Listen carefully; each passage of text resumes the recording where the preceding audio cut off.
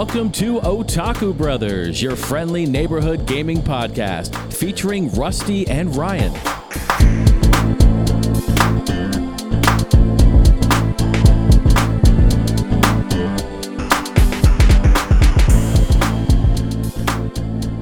Hello everyone and welcome to milestone episode, I might add, 150 of Otaku Brothers.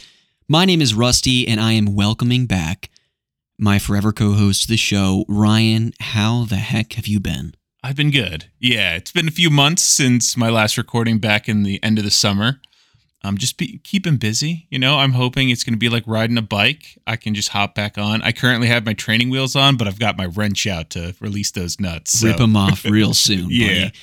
It's great to have you back. You know, I was contemplating whether or not I was going to put out a Memory of Melody show specific to the Halloween spooky season.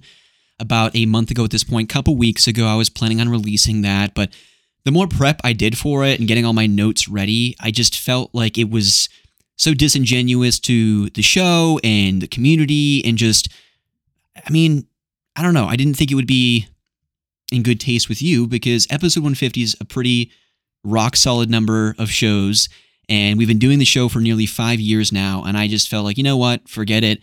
I really appreciate everyone sending in the emails in anticipation of that episode, but I cannot record 150 without my forever dude. No, I was expecting if you're doing 150 with a Halloween episode, like you're going to either karaoke Halloween songs or you're going to jam out or something. But yeah. No, it's good to be back. I really appreciate you joining me. We have an action-packed show, as we typically do on Otaku Brothers. If you're new here, we tend to talk about our weeks, everything that's been going down. For Ryan, we got to catch up on at least almost 3 months of stuff that he's been doing behind the scenes. Can't wait to pick his brain about that. We talk about the games that we've been playing each and every episode, every time we get behind the mics, and then we try to kind of sneak in a main topic of the show as well. And so today, since Ryan and I have not been behind the mics for a while, and Game of the Year season is here, which is a special time. It's one of my favorite times. Of the year. It really is the best time of the year because besides the summer kind of festivals where we're hearing new game titles coming out, I think the end of the year is the best. 1,000%, because not only are there fun announcements at the Jeff Keighley Game Awards here in a couple weeks in December, but it's an opportunity for everyone that plays video games to think about and reflect on the year that was, all of the games that you played, all of the games that you beat, and whittle and chip away that list of however many beats it was, whether it's 2.5 games like Ryan, or whether it's, 75 like me. Whoa. You try and curate your top 10 games of the year, people. It's the best of times. It's a tough, emotionally exhausting, exercise to do, but we love doing it every year. And Ryan and I also are going to be teasing here shortly what the rest of the year looks like for the Otaku Brothers podcast and the episodes we have coming down the pipeline. But for today, we are going to focus the main topic discussion on the Game Awards, some of our predictions for the nominees, and maybe just some of our predictions in general of what we'd like to see revealed or shown over the course of the ceremony. So it should be great times. We, of course, are recording this episode just a few days after Thanksgiving, if you celebrate the holiday here in the States. So hope everyone had a wonderful week with lots of good food, tasty beverages, and you are just kicking your feet up on this fine Sunday afternoon when you're listening to this episode, or maybe later in the week, playing some good games, maybe on a commute to work. I hope it finds you well. But I think it only makes sense to kind of bring the listeners up to speed because to this point, since August, I think I had my good friend and friend of the show, Sean, on the show. We talked about lots of good things. Had my wife, your sister, Lauren, on the show. I thought that was a lackluster episode, bringing Lauren on for like the 7th time. Not a favorite of mine. Yeah, she's the worst. That was just okay, kind of mediocre for sure. We talked about our Switch, PS4 backlogs. It was an okay time. Probably wouldn't recommend doing it again. And then we also had our good friend of the show, Zach Archer, of the Tarkaron Show. And we also most recently had our good buddy Blink on the show to talk about 3D platformers, all of the wonderful stuff he's doing out there on the internet. Some really good times. But Ryan and I think it was about 3.5, 4 months ago, called him over to the house. And we had one of those, some people call them come to Jesus meetings. Some people call them I like to refer to them as getting real with Rusty and Ryan. Mm-hmm. Right now, it's hot. It's and not heavy. a new segment for the show, but yeah. No, yeah, it's exactly getting right. real. That's right. We can help with therapy. And there were some things that I needed to talk to Ryan about, and I think there's some things that he wanted to get off his chest and just come and be honest with me about. And it was tough. I think we went through 2.5 Kleenex boxes, at least. Yeah. But really the heart of the discussion was I wasn't seeing the progress I wanted to in Ryan's Platinum Trophy collecting journey. And I've come through hard. And so he needed to take a couple months off to really course correct, find himself, rediscover who he wanted to be. And I think I made some progress. I think you did, and I'm did. proud of you. And I thought, you know what? I think you got 2 platinums. You're working on a couple others. I think it's time to welcome you back to the show. That's fair. I thought that was going to be a hard hurdle to climb. I got my 10th platinum, so I've turned the other cheek. Well and done. Then my 11th I hit hard with Sekiro. So your favorite game, but Of all time. I've had a great time with gaming in the last couple months. That's good, man. I can't wait to hear all about it. But outside of that, what's been going down? How was your Thanksgiving? Please enlighten the good people. Good. I'm kind of glad Thanksgiving's behind me. So we had I at least had 2 Thanksgivings. One with you and Lauren, and kind of both our families, and then we had my mom's side come in yesterday. So I'm kind of coming down from the food coma, coming up with the caffeine high. So it's been a good season. I feel that. Yeah. Well, good. I'm glad you had a nice Thanksgiving. Your belly's nice and full, I imagine. It's very much full. Yeah. I have 3 weeks or so to prepare for all of the Christmas festivities. That's right. Yeah, so for Lauren and I, we hosted this year for the first time since we had gotten all the raccoons out of the ceiling and all of that nonsense that's been going on in our lives. We thought, you know what? We've had a heck of a year. How great would it be if we can host in our home? It's cozy. It's comfortable now. So we welcomed all sides of the family here. And it wasn't as bad as I thought it would be. Like, I remember at one point, I was going out to the garage because we have a fridge out there. My mom kind of came out with me and she's like, so on a scale of 1 to 10, 10 being you're super stressed, 1 being you're not stressed at all, where are you and Lauren at right now? And I said, honestly, like a 2. I was like, we feel really good. Well, I thought having the dog at the parents really helped, especially with 9 of us or 10 of us there. And then I think having everyone who came or all the guests come that bring the side dishes and you just guys do the turkey is a huge weight off. Because I know when Mom hosted stuff, she did a lot of the side dishes as well. And it's not fun for the host. So I'm glad it was a 2 for you guys. Yeah, no, it was great. And that is the key. For anyone thinking about hosting or has hosted in the past and maybe it didn't go as well as you planned, the key is you prepare the main dish and then you kind of delegate. You delegate. Thank you. Yeah. If you're going to be a manager someday, you got to learn to delegate. And delegation is key. Roles and responsibilities. Get those R's and R's laid out. Get some A6 in there, and yeah. Exactly. Lay that shit down. So delegation was key. Everyone brought a dish and a side or a dessert or whatever, and made for a great day. Yeah, it was a lot of fun. And I feel like it also flew on by because by the time we sat down for dinner and ate, 15 minutes later, I feel like everyone was out and about doing their own thing. Yeah, I mean, it was 1:30. After 1:30, you get there. We ate around 3. So it was pretty quick from appetizers to main dish to just us all chilling and talking and have a good time. And then, yeah, post meal flew by. It did. But Sure. Ryan, before we talk about the post meal festivities, what is the perfect combination bite? Like, you get a little bit of the turkey, you dip it in the mashed potatoes and gravy. Okay, I've got You this. dip it in the green bean casserole. What is your perfect bite? Okay, before I answer, are you a dark meat or a light meat man? I don't really have a preference, but I'd probably say light. Really? I like the light turkey. Really? I always find light has the highest chance of being dry.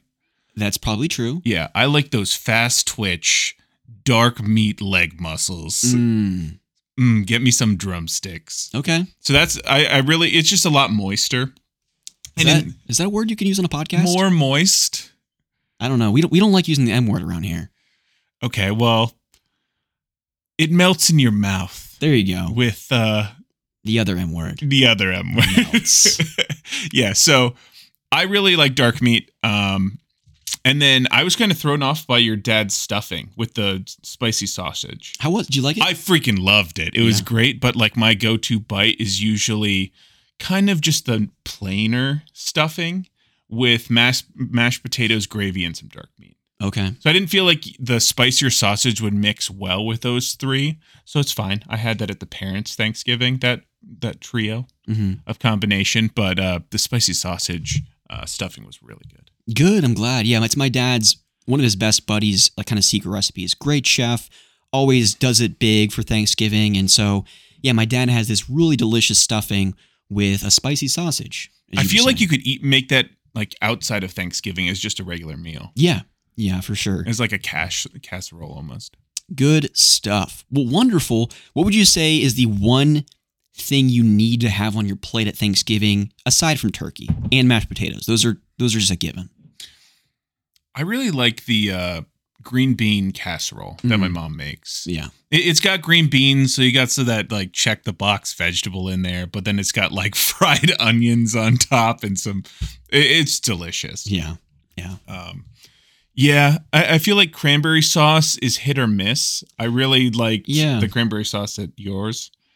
Dawn's cranberry sauce was really good. I think that was homemade as opposed to like a canned cylindrical blob of whatever. Yeah, Dawn does it right. Yeah, and then pumpkin pie with like a vicious amount of whipped cream. Okay. I feel like is needed, but the ice cream cake for Lauren's birthday was also really good. Yeah. So what's your go-to? My go-to... Your bite. My bite. I think really everything on my plate, I feel like has to somehow find a way on the fork. Okay. You know what I mean? So like if I have, let's just say I have turkey, I have some mashed potatoes and gravy, I have green bean casserole, I have broccoli casserole, I have a little bit of corn, and if I haven't already said mashed potatoes and gravy. This is all one freaking forkful. Bite. Oh, dude, yeah.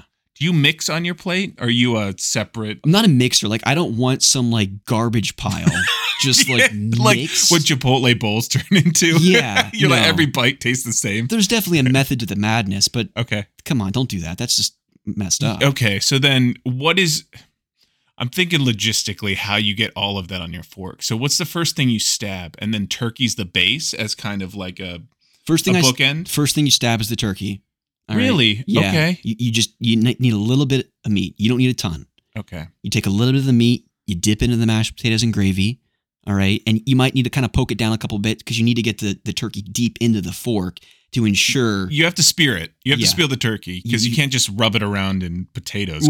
You need optimal space on the fork for the other ingredients. Yeah. Right. And so you get the turkey, you get the mashed potatoes and gravy. Then you go for like one of the casseroles. It doesn't matter the order. It's either green bean or broccoli because you're going to go right after the other casserole. Okay, so are you going all the way up the tong on the turkey? Or are you doing, that's the end that kind of holds everything on the actual fork? See, like all the listeners must have listed Ryan's level of detail on the podcast because it doesn't matter who I have on here. I'm curious because if you're going like 5 different things on one forkful, like I have lots to learn in my eating technique. We'll do a demo exercise after this. Okay, you have leftovers. We'll do a demo after this. But just know that I fit as much on that fork as you possibly can. Fair enough. And it's just a party in the mouth every single time, every single bite. So like I said, hope everyone else had a wonderful Thanksgiving. Hopefully you're coming down from all of the food comas and you're just chilling out, listening to this show, playing some good games. But Ryan, with it have been 3 months since I last talked to you. You and I text every now and again,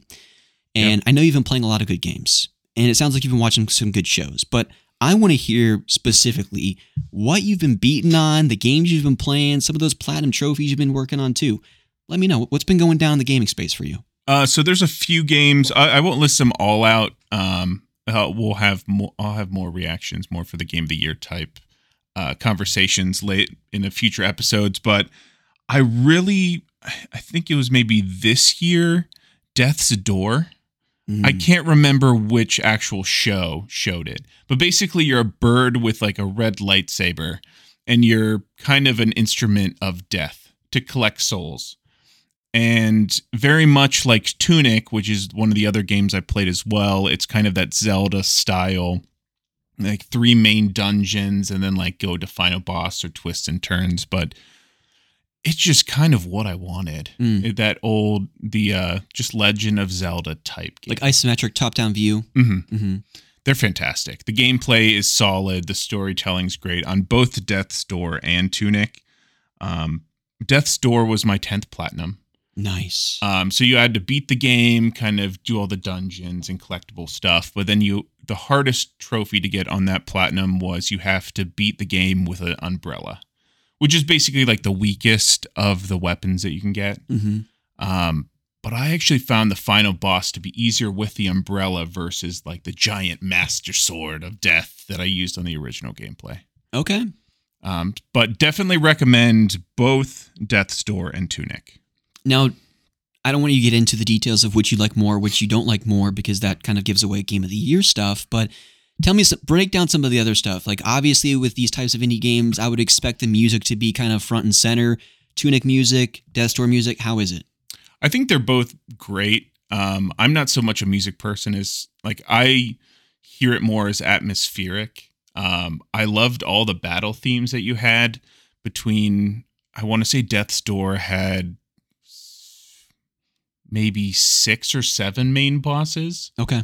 And then a lot of it was like in between surviving. It's kind of got the Dark Souls mechanic where you lose your stuff and you kind of have to go get it back. But it's not one of those games that you really grind out, or it's not meant to grind out souls, basically. Okay. And then for the both of them too, is there like a general hub area, or is it just one giant overworld like an old school Legend of Zelda game? There really isn't in Tunic, there isn't really a hub.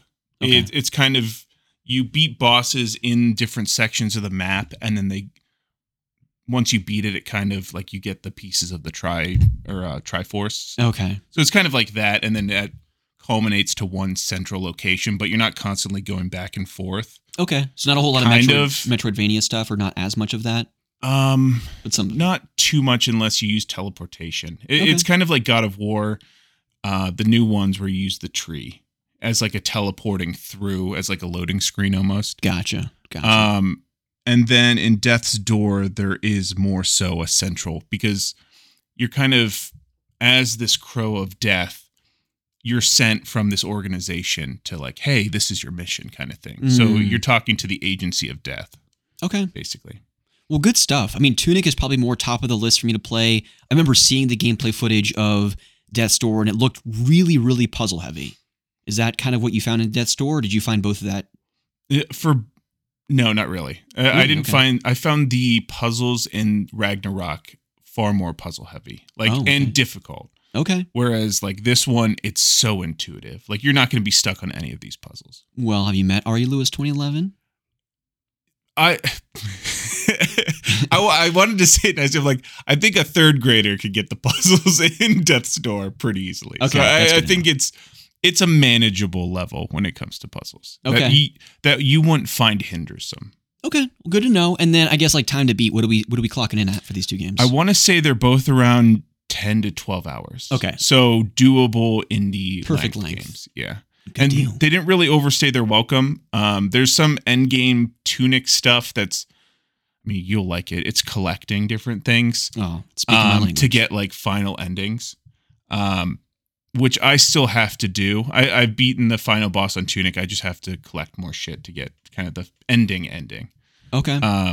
But if you want the shorter of the two games, Death's Door pretty much wraps up going through the game. Gotcha. And do you think you're going to go for Platinum in Tunic? Yeah. Oh, for sure. Really? Yeah. I just need to get back into it. Ragnarok. There was a few games that I wanted to knock out before Ragnarok. Sekiro's Platinum, mainly because my coworker was going after it in his first playthrough of Sekiro. He's like, I'm going to beat this before Ragnarok. And I'm like, fuck. I've had this game for like 2 years. I'm barely there, and then he just starts knocking out endgame trophies, and I'm like, well, guess I have to power through. You can't have that. No, he actually still beat me. It was his trophy time was like 4:30 in the morning. He was grinding out the final trophy, and I'm like, well, to be fair, I texted him at work, and I was like, dude, you win. You won this one. Well, so I recently added him on PSN as well, and to be fair, he is a dad, right? Yeah, and he has like young ones, right? Yeah, I think he has 2 kids. 2 kids, yeah, and so I was looking at his trophy list, and he was popping things at like 12:30 in the morning, 3:30 in the morning, 1:30 in the morning. Like he is up. He has some weird times. Well, he can't play those games in front of his kids. Dude, you got to teach him young. You know what I mean? Yeah, just the more blood and gore, the better. Seriously, sit him down, play Call of Duty, play Celeste, play Outlast.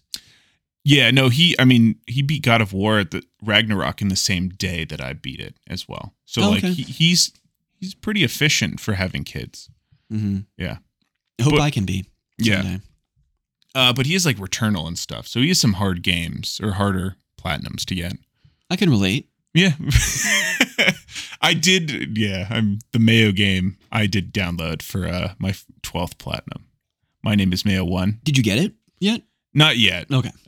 I guess I had to do Ragnarok first because coming on a podcast to talk about Ragnarok and being not completed, but having completed both the Mayo games is probably bad form on my gamer card. Yeah, probably. Yeah. Yeah. Other games besides that, I think one game we've kind of been playing both as this Pokemon season comes into, I guess the next generation is Nexomon. Mm-hmm. And I originally played Nexomon Extinction on the Switch. Which is the second game. Yeah, the second game. And then I was looking at the trophies because you said, "Oh, dude, I love this Nexomon. I'm glad you recommended it. You're the greatest brother-in-law I could ever ask for." I don't know if I use those exact And I words. was like, "I know. Let me introduce you to more Pokemon likes." Yeah. And then I was looking at your trophies because I bought it on both platforms, the PlayStation and the Switch. I'm like, for having played an hour, he has caught 0 Pokemon or Nexomon. And then I realized I had a completely different game. So I had to get it.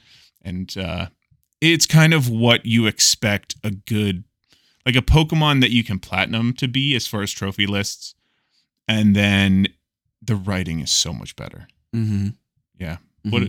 What are your impressions of Nexomon? Yeah, so that are going to be controversial. No, not at all. So, I mean, I think worth prefacing by saying, like, yes, so Pokemon Scarlet and Violet came out, performance issues galore. Clearly, Game Freak did not have enough time to make this game because it sounds like underneath it, there's actually a really great Pokemon game. And the performance issues for many folks seem to not really deter from their experience necessarily. I think there's some game-breaking stuff occasionally, but from the majority of the people that I've heard from, and I've been watching our pal Pete Dorr play. I've watched him stream over 10 hours of it, and it doesn't look like it's for me, but he's enjoying it, which has been great.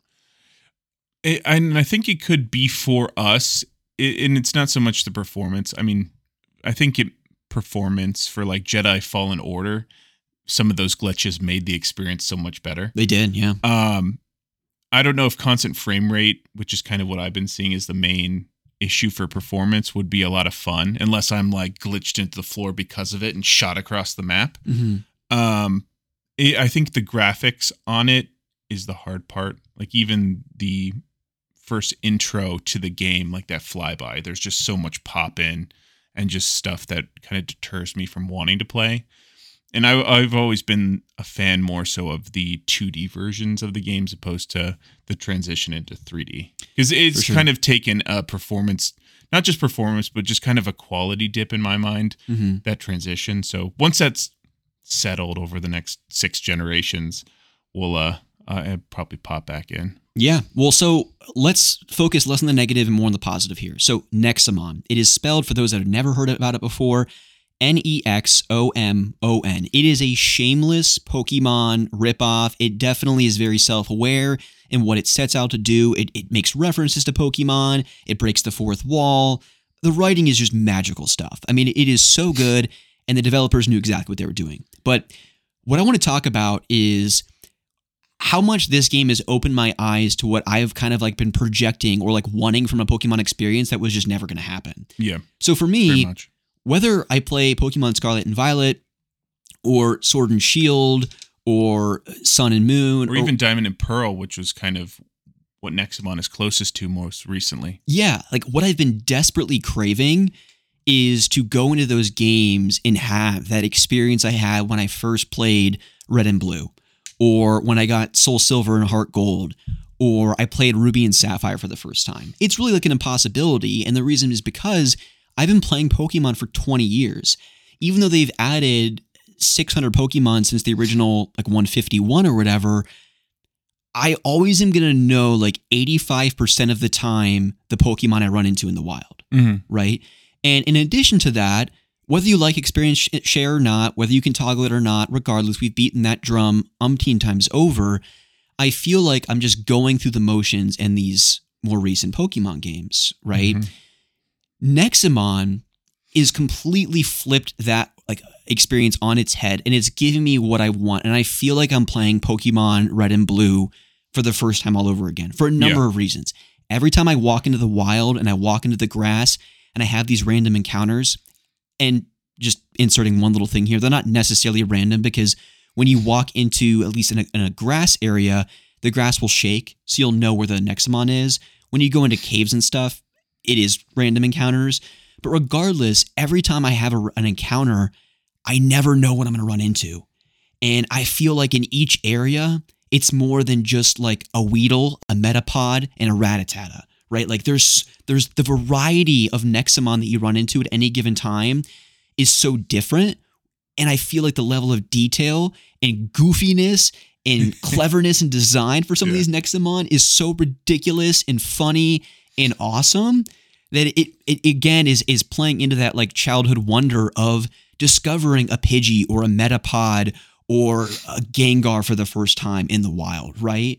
Yeah, and what's really nice is next to each kind of Nexamon that you're seeing, it gives their rarity, which is fantastic. So you have common, you have uncommon, you have rare, you have special, which there's, I think, 5 or 6 different starters you can pick. So the special ones are the starters. And then you have like a mega rare. Well, let me key in on that real quick. So what you just said, because people might have missed that. So when you encounter these Pokemon in the wild, it next to their name will show the rarity of their Pokemon, right? And if it's flagged as special, it means you're running into one of the many starter Pokemon or starter Nexamon that you can choose on the outset of your journey. So within the first hour of the game, I mean, correct me if I'm wrong, you can capture almost all of the potential starter Nexamon. Yeah, I mean, you couldn't get a few for sure. And like within the first patch of grass, where it's either like in the normal games, Pidgey, Weedle, Furo, or whatever, in red, you can get a mega rare. Like you're running around, like I have 400 plus encounters in the game just trying to fill up the Pokedex or the Nexa deck database, whatever. And you can catch all of the Nexamon in one game, which is really nice. I don't have to buy 2 different variations. There's no trading. It's very simplistic and just, hey, get these creatures, go through our funny story that has great and witty dialogue, and just have fun. And I do love all the models. It's really nice. You can run into legendaries if you're lucky enough, really rare. It's a lot of fun. I've been having a blast. And the other thing I'll mention too is for the first time since probably Pokemon Black and White on the DS, which I feel like it was the last Pokemon in the game that gave me a really difficult time and was challenging, is I fought the first gym trainer and I said, let's just see how hard this game is, right? In the very beginning of the game, I had my starter. I did what you typically do, boosted him up to like level 8 or 9, captured a couple random Nexamon just to kind of start building out my party of 6 Nexamon, walked right up to the gym trainer and just got annihilated. And I was like, all right, well, okay, maybe I have to grind a bit. Yeah. And I spent 30, 40 minutes grinding, got my party kind of boosted up a bit. And there is experience share in this, but the distribution of XP is not what it is in Pokemon. No, it's pretty much like 90% of the Pokemon that actually did the battling. Yeah. And then it's maybe distributed amongst the remaining 5. So it requires you to do a bit more grinding. Yeah. Which is nice. But I'll tell you what, Ryan, you have this like little weirdo gizmo robot companion. Yeah. And he kind of just in a goofy way kind of guides you along and says, hey, now we've cleared this area, we should probably go to this cave over here type of thing. Yeah. And I don't think a lot of people will criticize some first party PlayStation stuff like Horizon or even God of War for players giving you too much hints. There's none of that going on, I don't think. I don't even know if they gave you a tutorial on battling or catching. Yeah. It's pretty much just like, hey, I know this is a new game with like old mechanics. You might want to go over here. Yeah, to progress the story, but that's it. It's not, hey, click A to do this. It's just like, I don't feel like I'm mashing the A button for 3 hours before I actually start my journey.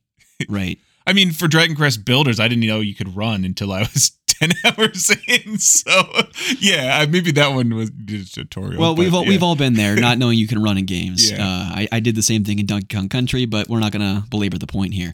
What I do want to talk more and double click into though, is when I finished the first gym, and you're kind of like in this pallet town place. It's like, all right, now the real journey begins.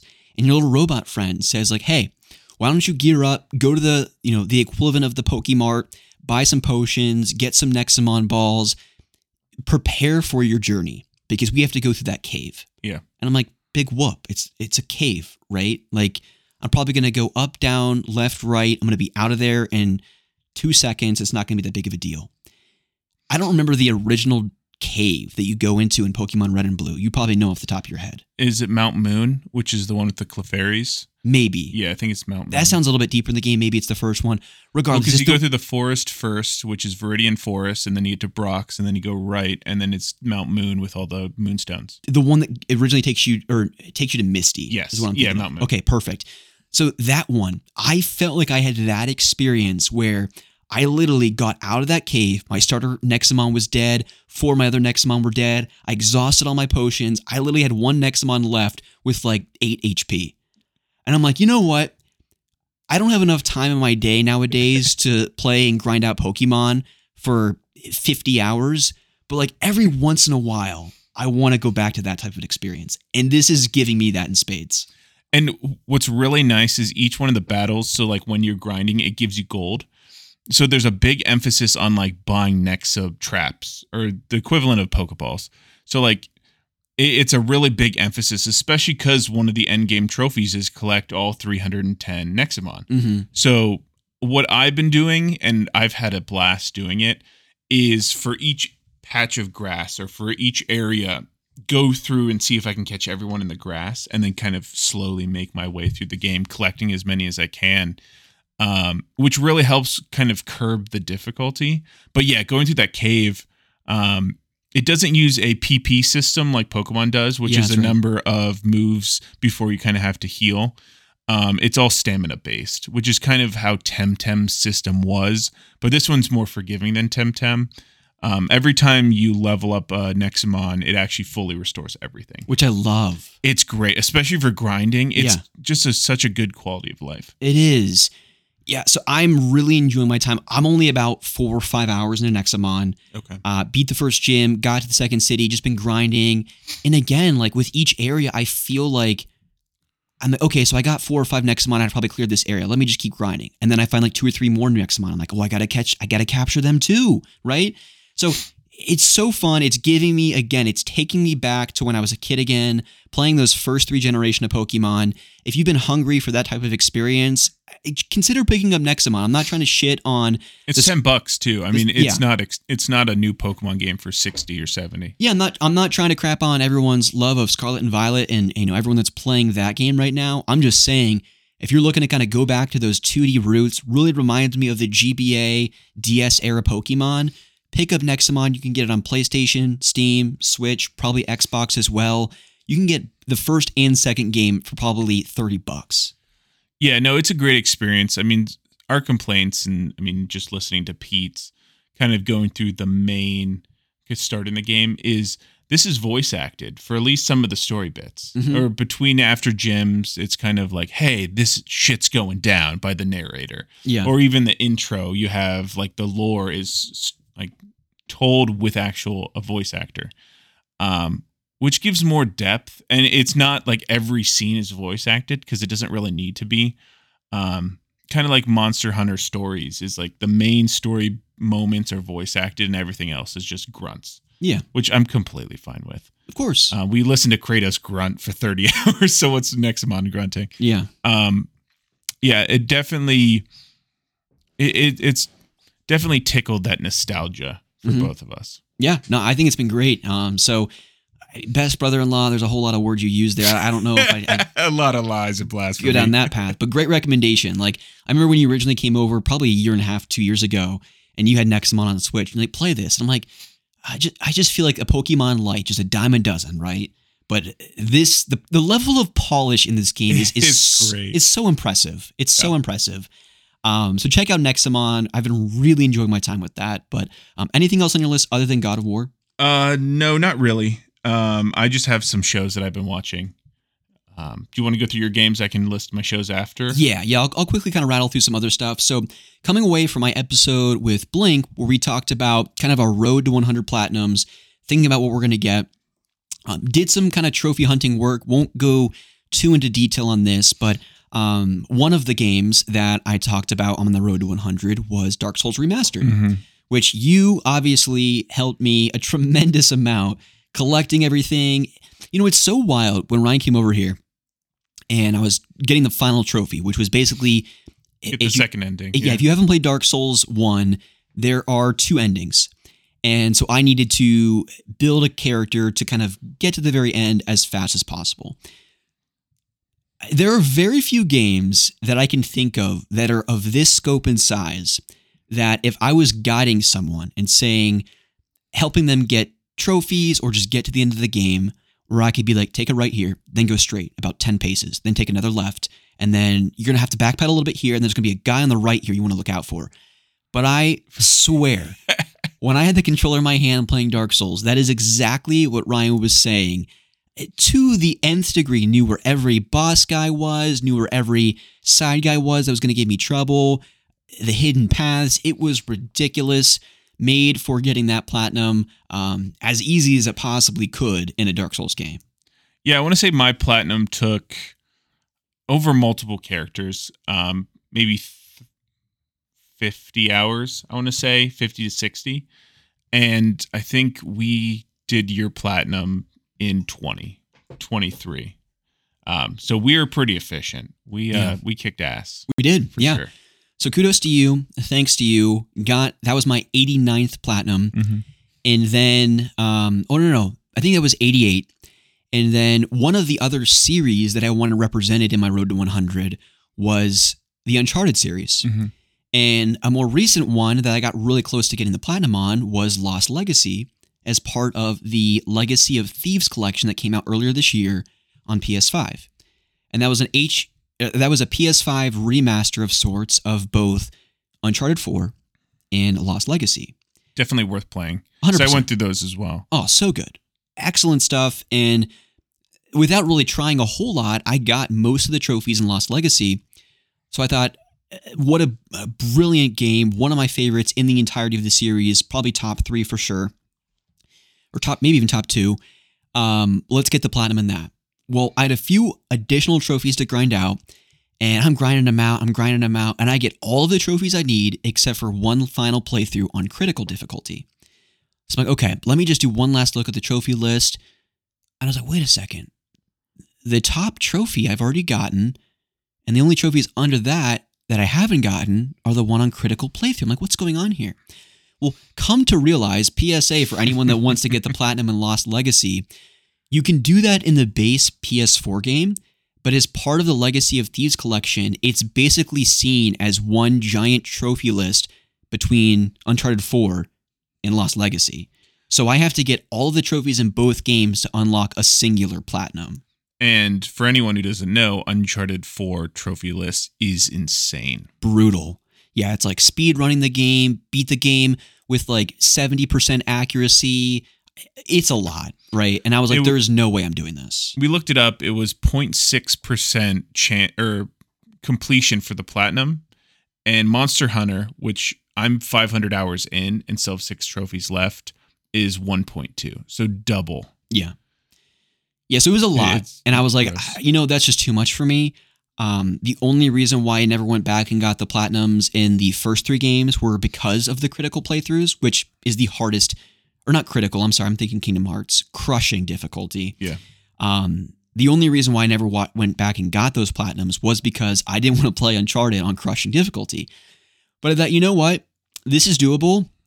Throw in a podcast. It's going to be trial and error. Let's do it. And only took me, 5-8-ish hours just because I'm so familiar with those games. And I got the platinum. Number 89 was on Uncharted 1, Drake's Fortune. Yeah, it's a good game. So that was a good time. Good one to have. And then I got the platinum in God of War Ragnarok. That was my 90th platinum. So we'll get to that in a second here. But I want to mention 2 other games before I do. So you know me. When I watch a movie series, when I watch a TV show, I have to get every other adjacent video game related to that realm of storytelling, mythology, franchise, whatever it is. Yeah. Right? I do. Yeah. And so God of War Ragnarok, as we'll get into here shortly, I went so hard on that game. Yeah, stirred something in your loins and you were ready to go to Valhalla. Oh my gosh, for real. and because I was so ready to go to Valhalla, I actually went back to Valhalla in Assassin's Creed Valhalla. So last year, if folks will remember, this was basically the Assassin's Creed game that got me back into the series. It started him down a dark path. Yeah, literally. I can't wait to talk Game of the Year stuff. It's going to be like 7 Assassin's Creed. Here's Assassin's Creed 1 through 6, which I completed the first 2 months of the year. Exactly. We'll get there eventually. I don't want to spoil anything. But Assassin's Creed Valhalla, I beat it last year, put about 80, 85 hours in, wanted more of the Norse goodness, so I'm going back, and I have been going back over the past week, grinding out trophies, getting all the collectibles, doing all the side quests, and eventually dipping into the DLC as well. And I have been having such a good time. That's good. So I'm trying to get you to play Valhalla because I really think you'd like it. I'm thinking maybe next year. I have lots of cleanup, which we'll talk about later at the end of the show for games that I want to have for Game of the Year stuff. Mm-hmm. And coming off of a 35, I think I have 45 hours in Ragnarok. I need to put the RPGs away for like a game or two. Yeah. But it's on my list. I see you playing all these Assassin's Creed. I'll eventually get into one again.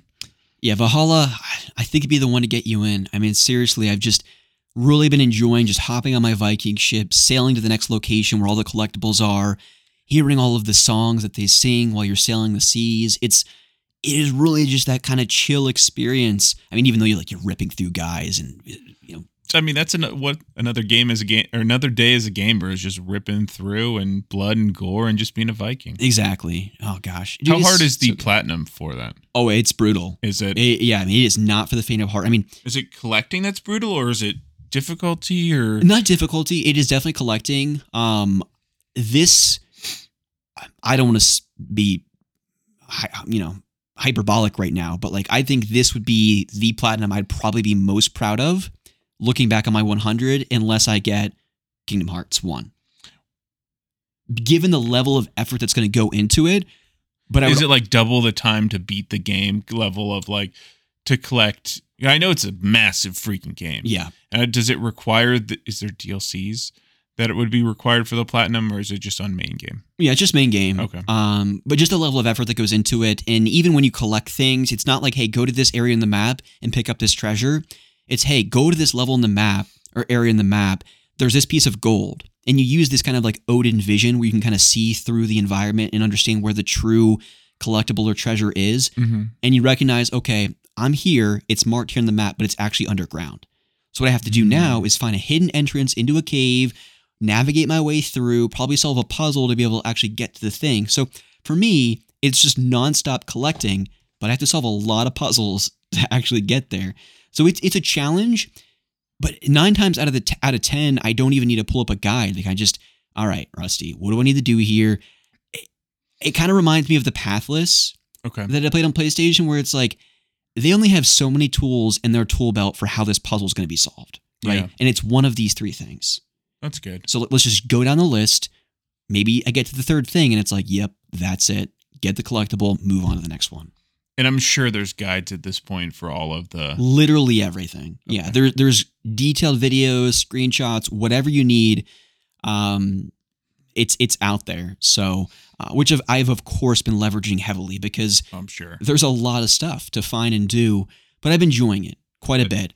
I'll probably save the next couple of things because I haven't really started playing them for the end of the episode, where we'll talk about kind of our plans of what we hope to play and clean up by the end of the year. But Valhalla, really been enjoying it, especially coming off the heels of God of War Ragnarok. But Ryan, I want to preface by saying, before we get into the discussion, we're not going to get into any spoilers. Ryan and I at a later date are going to do a spoiler-filled discussion of God of War Ragnarok, sharing all the finer details of the story and our thoughts about all of that kind of stuff. But today, we're going to keep it pretty general, pretty light, not mention anything related to the story outside of, like, I think everyone should know at this point, it's about Kratos and Atreus. Yeah. Whoa. Seriously. Okay. I know people are surprised. But yeah, no story bits, nothing. Just generally speaking, Ryan, coming away from the experience, you've rolled credits. Did it meet your expectations? What did you think? I think we agree overall. So the first 3 games really laid the foundation of Kratos and his badassery in the old pantheon. And we really liked the 2018 game. I mean, it was a great change of the characters. And I think the first 3 walked so God of War 18 could run, so this one could fly with all the character progression. Yeah. I really liked what they did with pretty much every character in the game. So yeah, a lot of fun. Yeah, no, I would agree entirely. And, you know, my experience with this game and the 2018 version, I think are kind of unique. And I think this is playing into why I went so hard on this game. So just to kind of remind people, for those that don't know what my experience was playing God of War 2018, I guess I'll first remind the people of your experience. You know life did. I mean, I remember going over to your place. Yeah. You picked it up. I watched you play like the first 6 to 7 hours in your apartment. Yeah, I think I took a half day, which is really rare as an adult that I find a game that I want to take a half day on. Friday, I think it put 6 hours, and then pretty much the rest of the week until I finished it or rolled credits. You played it to completion. It's hard because there's so many spoilers out there, even just on the YouTube shorts, just scrolling through random, just that without any spoiler tags or anything, just throws out, hey, you know, X, Y, and Z. And you're like, shit, I have 10 hours before I potentially have that revelation. Yeah. So I tried to do the same. I luckily didn't get spoiled at all for this one. I was so glad. But yeah, what about you? You were... Yeah, so my experience with 2018 was held off. interesting in the sense that I watched you play the first 6 hours. I don't really remember when I picked it up necessarily. All I know is that I didn't end up really playing it until 2020 when I streamed it, which was, in my opinion, the worst way for me personally to start playing it, because at the time I was still learning the ropes of Twitch and understanding how to engage with your audience and how to balance focusing on the game versus paying attention to the chat versus, you know, worrying about audio balancing in a game that gets pretty intense at times. And so it really took me out of what that experience is meant to be, where you're so in tune with what the characters are saying. Yeah, because you miss trying to talk to chat and stay engaged when you have Mimir spouting out lore that's important to that character building.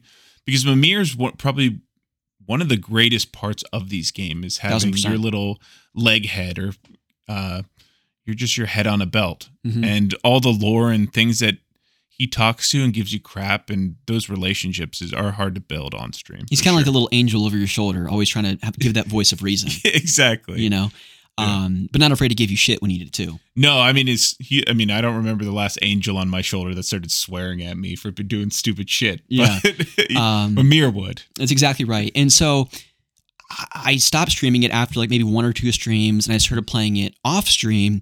And I got maybe 10 hours into it, and the puzzles were just frustrating me. And I'm like, screw this game. I'm not enjoying it. Plus, I already have the ending spoiled for me. Whatever. And Yeah. again, this is already 2 years after the hype of the initial release, too. And then a year later, last year, 2021, I picked it back up from where I left off, didn't restart from the very beginning of the game.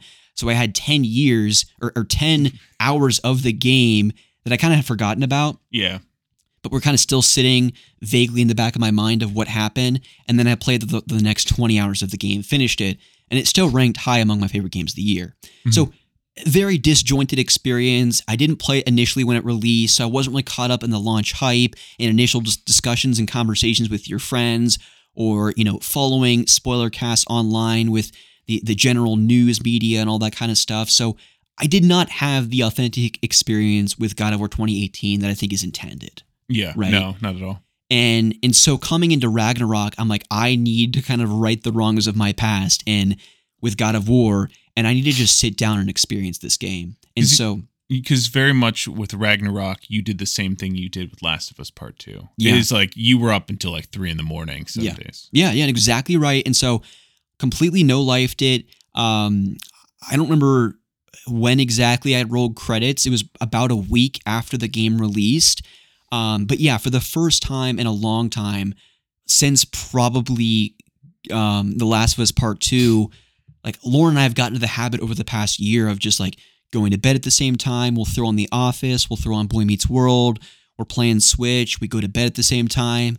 but there were a string of like 5 to 6 days where I'm like, Lauren, I just got to keep playing this. Like I can't stop. Like I'll see you tomorrow at some point. Yeah. Like I was just playing until like 11, 12 o'clock at night, 1 o'clock in the morning. Mm-hmm. And then there were multiple times too, or every time I turned the game on, and this is unlike me nowadays, I would say. Most of the time, even if I have the volume turned down, I'll have a Twitch stream in the background. Yeah. Or a podcast while I'm playing a game. Or whatever. Whatever. Not once. I ground out the platinum. It took me an additional 20 hours after finishing the game, getting all the collectibles, doing all the side quests, yada, yada, yada. Never once did I have a Twitch stream up, a podcast, because I wanted to be so in tune, and I never wanted an opportunity where a character would say something to another character and I'd miss it. Yeah. No. And I think that is how you have to play this game.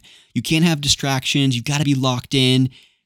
And that is why, I mean, right now, it is a standout, no-brainer, my game of the year. Like, it just stands high and above everything else I've played this year, including games prior to 2022 that I've played and beaten. I mean, and not only that, let me actually read my beat tweet really quickly, because I think that kind of just really captures in 240 characters or less my thoughts. So what I ended up saying, for the good folks over there on Polykill, my beat tweet says, The journey of father and son continues with this thrilling and emotional sequel, one that consistently surprised and challenged me. I couldn't put the controller down. God of War Ragnarok is not just a Game of the Year contender, it's one of my favorite games ever. And I truly believe that. Obviously, there's some recency bias that plays a part in that, just because I finished it, I rolled credits, I allowed 24 hours to kind of think about it, allow it to simmer, and think about all the twists and turns and highs and lows and whatever else.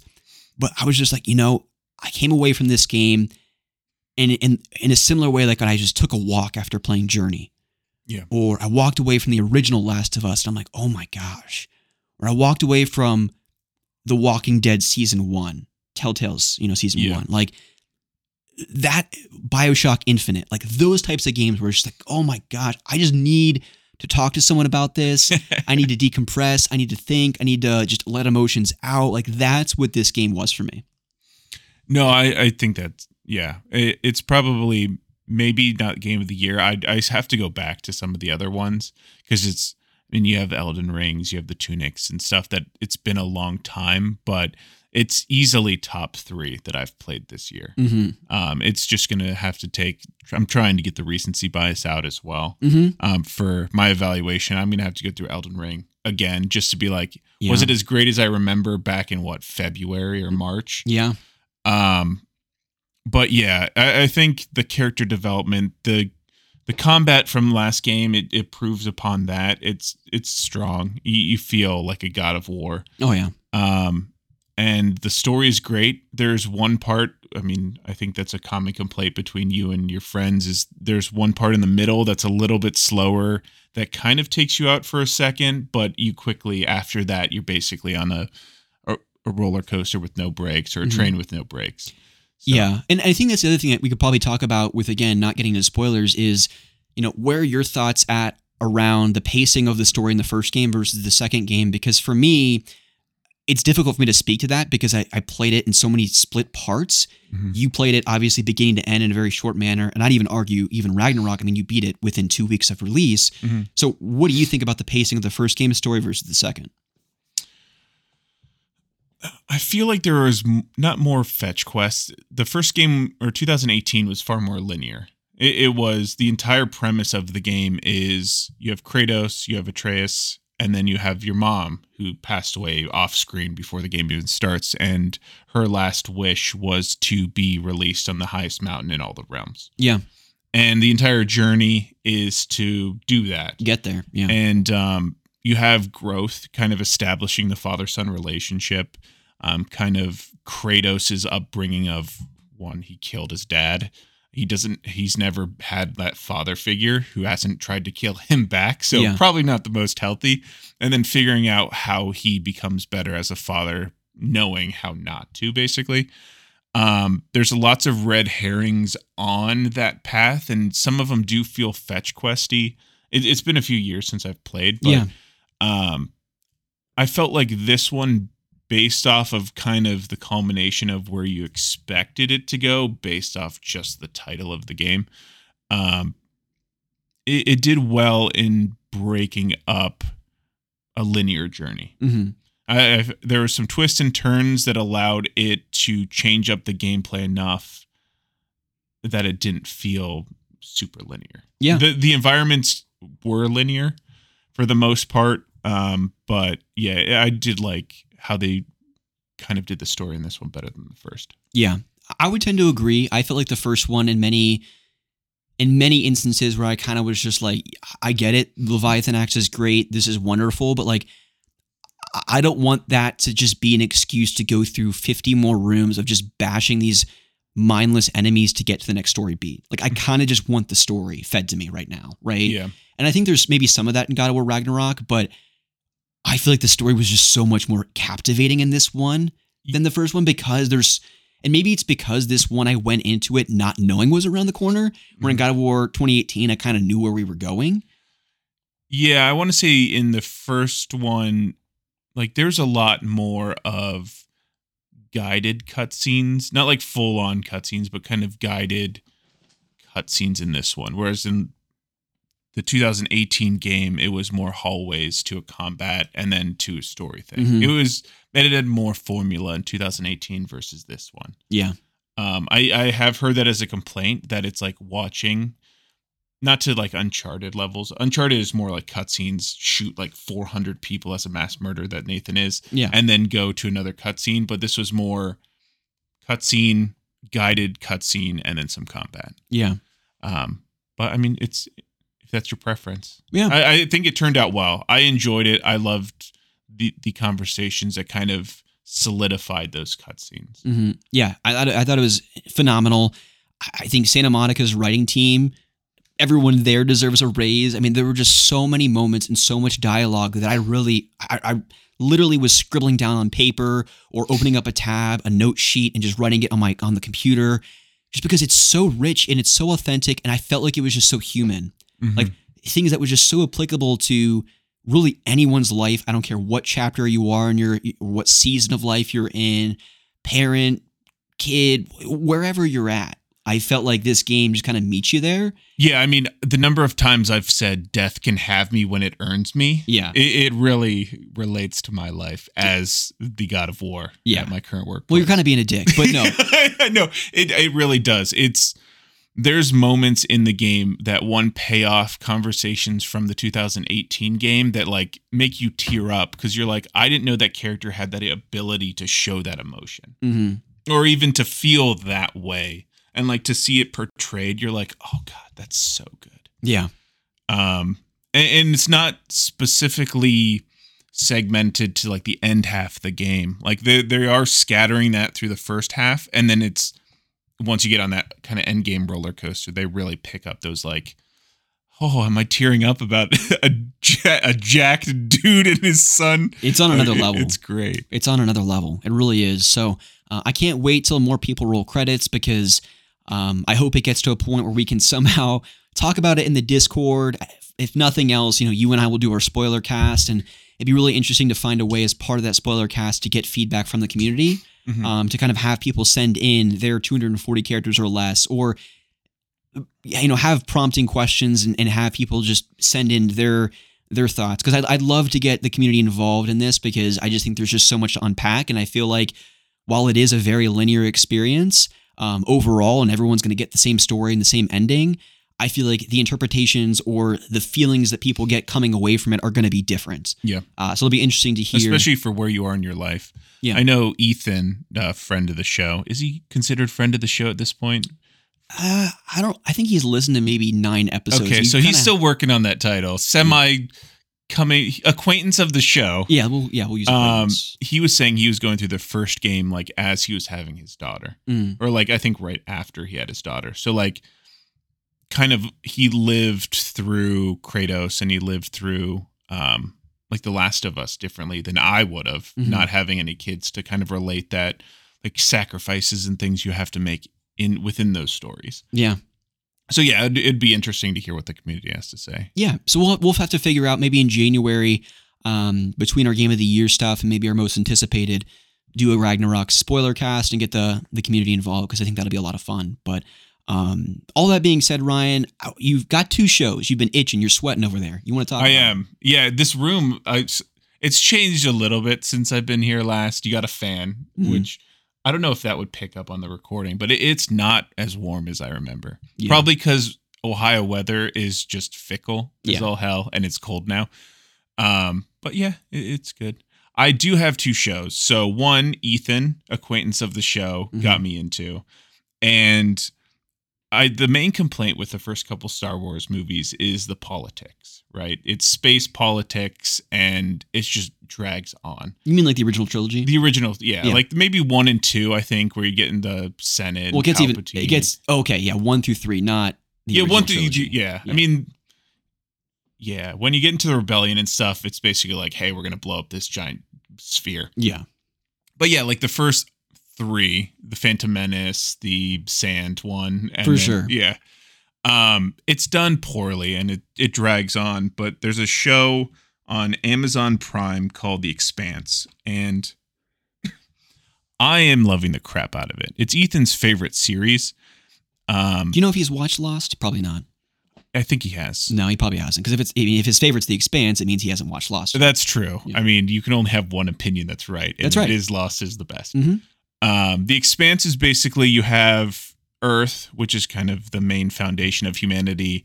You have Mars, which is kind of like our colony of Earth. And then you have the asteroid belt, which is kind of just like resource gathering. But you have 3 very distinct sets of people. And they get into kind of the dynamics you would have, the resentments, the geopolitical, the political, and then on top of that, laced is kind of a sci-fi type feel. Okay. You follow one crew around, and it quickly grows, and it's just, I don't want to spoil anything, but it is worth watching. There's 6 seasons. The first 3 were made by Sci-Fi Channel, and then the 4 through 6 were made by Amazon. So joking aside, I really would be curious to know if Ethan's ever watched, and I still want you to watch, is Firefly. I have not. Very limited series. Nathan Fillion, Joss Whedon directed. It got canceled after the first season, and they eventually went on to make a movie to kind of bring closure to the character arcs and story in a movie called Serenity. Yeah. I mean, just it's phenomenal. It's so good. I still feel like to this day, not enough people have seen it. One of my favorite things is getting people to watch it and go through it. Like my dad, when he went through it, my sister taking Lauren through it, and then sitting down and watching Serenity, the movie, after the fact. It's so good. So I'd be curious when you eventually watch Firefly, because it's such a tight experience with the one season in the movie, how it would compare to The Expanse. But I mean, so The Expanse, break this down to me. So 6 seasons, is this like 10 episodes a season, or where are we at? I think it's like 12, 13 a season, and they're pretty long episodes. I think they're 45 minutes to an hour, which it's a lot of content, but it doesn't feel like filler for any of it. That's good. And that's hard to do with hour-long episodes for 6 seasons. But they follow, unlike The Witcher on Netflix, they follow the books and the original lore, like almost to a T. Dude, I'm so glad Liam Hemsworth is taking over the role for Geralt. I missed Superman as Superman, and you know what? Henry Cavill, he sucks. Who wants that bulky, beautiful man as the Witcher? I wouldn't. No. He's not my Witcher. No. Hashtag not my Witcher. No, it's good. It's worth watching for sure. No, I do want to check it out. Ethan's said nothing but good things about it for years, and I just haven't gotten around to checking it out. Yeah, I'm kind of on a sabbatical because he wants to see my reaction to the last 3 episodes. We've watched basically all of season 3 together, and I have 3 episodes left, and then he can let me off his leash of watching it with me, so I can binge again. But it's a good watch for sure. Okay, cool. And the next one I'm particularly curious about because it's kind of the follow-up to one of your favorite shows on Netflix. Yeah, I think my top 5, like within my top 5 series of all time, is Dark. Mm-hmm. And I don't know the director's name, but it's the same director as this one that was just released, I think, on the 18th. Dark is 3 seasons. It was written for 3 seasons, so it has basically no holes in the story. Unlike the now prequel or sequel stories for Star Wars, which were all disjointed and not written to be like a cohesive 3 movies. Mhm. This one was purposely written to be 3 seasons. Okay. Which is great because like shows nowadays, you don't know if they're going to be canceled after 1, so they write them to like have clear endings if they were to cancel it on a whim. Yeah. But they took the risk and basically said, hey, we're doing 3 seasons of this. Okay. So it's great. Watch Dark. And then if you want an equally trippy kind of craziness, 1899 just came out. It's on Netflix. It's 8 episodes. They're about 45 minutes to an hour as well per episode. And I don't want to give it away, but I guess what they show you in the trailer is you kind of have a ghost ship. You have 2 ships. You have the Prometheus and then the kind of the main ship that you're on. It's a group of people who are going from England to America. Okay. And one of the ships goes dark. And they end up finding that ship. And then basically craziness goes from there. When you say go dark, did it just sink or something? There's no response for basically 4 months. Okay. And they get on the ship and there's no one there. Okay, got it. So you're trying to figure out like what the hell actually happened Yeah. here. And then it ends in a way that it could either cut it there and have, for like Inception, you have that dreidel or top at the very end. Mhm. And you're like, oh, is it teetering kind of thing? It ends in a way that you're like, okay, they could do that kind of theatrical, stylistic ending, or they can continue to like finish out these storylines or characters. Okay. I'm leaning towards the latter where they're going to have multiple seasons, but it's a crazy freaking ride. Okay. I wanted to figure out a movie that I could say it's closely related to, but anything that I would get or say would kind of give away crazy turns. Okay. Just that's watch fine. it. Yeah. And yeah, But trippy, kind of like Inception. yeah, All pretty right. much. Well, good stuff. I need to get around to finishing Dark because I think I got through maybe season 2-ish, and I never wrapped it up. Not for lack of enjoyment. It's so good. That one's worth watching again, 1 through 3, Yeah. and because it ties together so well, and like because it's all about time travel, you have multiple versions of the same character. Yeah. So you're gonna be like, whose face is that? Because if you haven't looked up the tree for those characters through time, it's a spider web. Yeah. Okay. Well, check out Dark, great. check out 1899, and please, for the love, check out Firefly and Lost, people. All right? I feel like I plug Lost like every time we record. I still have your seasons 1 through 3, which I need to binge. You do. You do, as does everyone else. But while you're, finding your old Lost DVDs and getting them out of the closet, we're going to take a quick little break before we go into the main topic of the show, where Ryan and I are going to be talking and breaking down the rest of the games we plan to play for the remainder of the year, kind of as we start to build out that Game of the Year list. And we're also going to talk a little bit about the Game Awards, our predictions and expectations going into that show, Ryan. You ready for that? Oh, I'm so ready. All right, let's do it.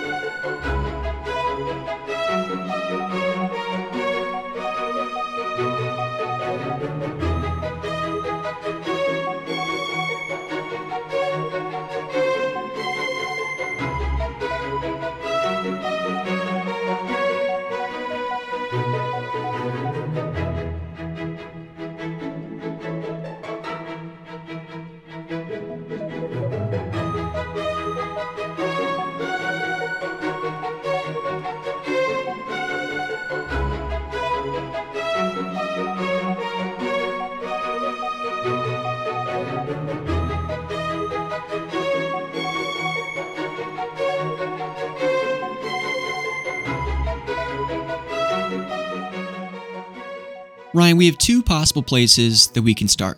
Do you want to start with the Game Awards discussion, kind of breaking down our expectations, hopes, and dreams, or do you want to talk through kind of the rest of the year plans as we start building out our Game of the Year list? Yeah, let's do games left to play. Okay. Of the year first. So what are you thinking on still continuing to be or work on as you start to think about what your top 10 games are?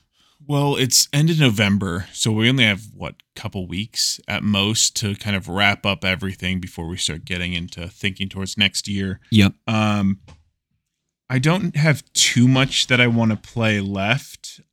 I'm maybe 2/3 the way through Mario Galaxy. Oh, which yeah. I'm loving. I want to say I have 9 stars left to get to the final world. So I want to wrap that up I played that on my vacation in July. That's right. But I want to play the remainder of it actually in docked mode so I can play the music full blast. Oh my gosh. To get that experience. So I want to finish that up. That shouldn't take too long, maybe 5 more hours or so. Not enough to fill 2 weeks.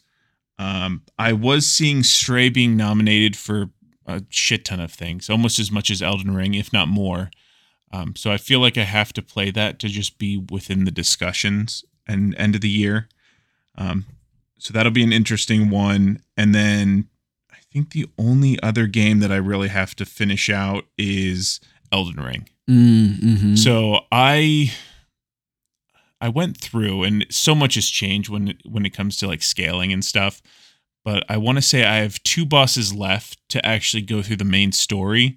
I played through the main story basically to that same like 2 bosses before the final boss, like 3 or 4 different times just to get all the different endings for trophies. Because unlike Blink, I wasn't planning on save scumming it. Oh, yeah. Which I did for Sekiro. What a freaking fraud. Did he really deserve it? I don't know. Yeah. No, but yeah, I kind of want to go start to finish. I know where things are at this point, so that'll help. There's been a lot of changes, like I said, to the scaling of different items. I think they nerfed some of the blood weapons a ton. But yeah, I'll play through that one. That should be another 30 plus hours. So that should probably clean up what I want to eventually be able to talk to in top 10 games of the year. Okay, good stuff. So for me, couple things. I'm going to continue playing Nexamon, of course, as I imagine you will as well. Yeah. Going to continue working on Assassin's Creed Valhalla in the background, but that's not going to be like my primary focus. So there are 2 games that came out this year that, well, there's a number of 2022 games that came out this year that I want to get around to playing, but to your point, there's just, I felt like November felt like 5.5 minutes and we're already like knocking on December's door. Yeah, I feel like I lived 3 or 4 days in November. It's just gone by so fast. So, and as we'll get into at the very tail end of the show, when we start walking through when certain episodes are going to release, I mean, our Game of the Year episode, we're going to have our list like solidified in like 3.5 weeks, you know? Yeah. So we don't have a ton of time. Nope. And so 2 games that one I've just started last night, one I haven't, but I ordered as part of Black Friday. The game I started, and it's going to kind of surprise you, I think, because I did not anticipate getting this game really ever, and that's Pokemon Legends Arceus. Okay. Yeah. Okay. So, as I also kind of alluded to earlier in the show, Laura and I have been trying to get to bed around like 8:39, and we've been going through The Office again. And so we kind of just binge a couple episodes every night. She is going super deep and hard into Disney Dreamlight Valley, Nice. that kind of farming sim Disney-like experience that she's been playing and talked about a couple episodes back. And I was playing Xenoblade Chronicles 2 for a while there, which is really good, but to kind of come down after a long day, that game's kind of intense. Yeah. With the music. I mean, if you're just grinding, it can be a bit of an end-of-the-day experience before bed, but you know the Xenoblade music kind of goes hard with those electric guitar riffs when you're in battles and everything like that. And I kind of just want something kind of chill, kind of mellow, but still engaging. And I feel like Pokemon Legends Arceus kind of fits that bill, right? I mean, it's not the typical Pokemon experience like Scarlet and Violet we're going through. You have 8 gyms you have to get through. This is I believe, Hisui region or Sinnoh region, one of the regions from the earlier Pokemon games, years before you play through it in one of the actual Pokemon mainline games, and you're building out the Pokemon or the Pokedex from scratch. Yeah. Right. So you're going out, you're doing research, you're doing these quests for the professor to find and discover Pokemon and build out that original dex. So it kind of is conducive to like end of the day, watching The Office, run around an open world that's super colorful and alive and just incredible background mute. I'm sorry, there's really not a lot of that stuff. I was going to say. But no, it is very conducive to kind of just like the end of the day, kind of relaxing, go out, catch Pokemon, build out this Dex. I think the minimal features do well for like, or are very conducive for watching The Office and having the volume completely down. Mm-hmm. I mean, because there's a lot to do. Isn't there? So you're filling out the Pokedex is like kind of the main push for it. But there's also size variations for each Pokemon, right? There might be. I played like 30 minutes last night. Okay. Is that your first start of playing is 30 minutes last night? Mm-hmm, mm-hmm. Okay. Yeah, because I just ordered it. I ordered a couple of things for Black Friday. That was one of them. And so it just arrived on Friday, right after Thanksgiving. Okay. And so I popped it in last night just to kind of get some brief impressions and kind of get a taste of it. I watched Pete stream at least 8 to 10 hours of it earlier in the year. Yeah. I don't know where this is going to end up, if at all, on my Game of the Year list, but I just wanted something chill to play at night, and a cozy Pokemon game kind of fits that. That's good. So, yeah, that's a good one. Playing that, we'll see how far I get into it, and if it has the potential to make it into my top 10 games of the year.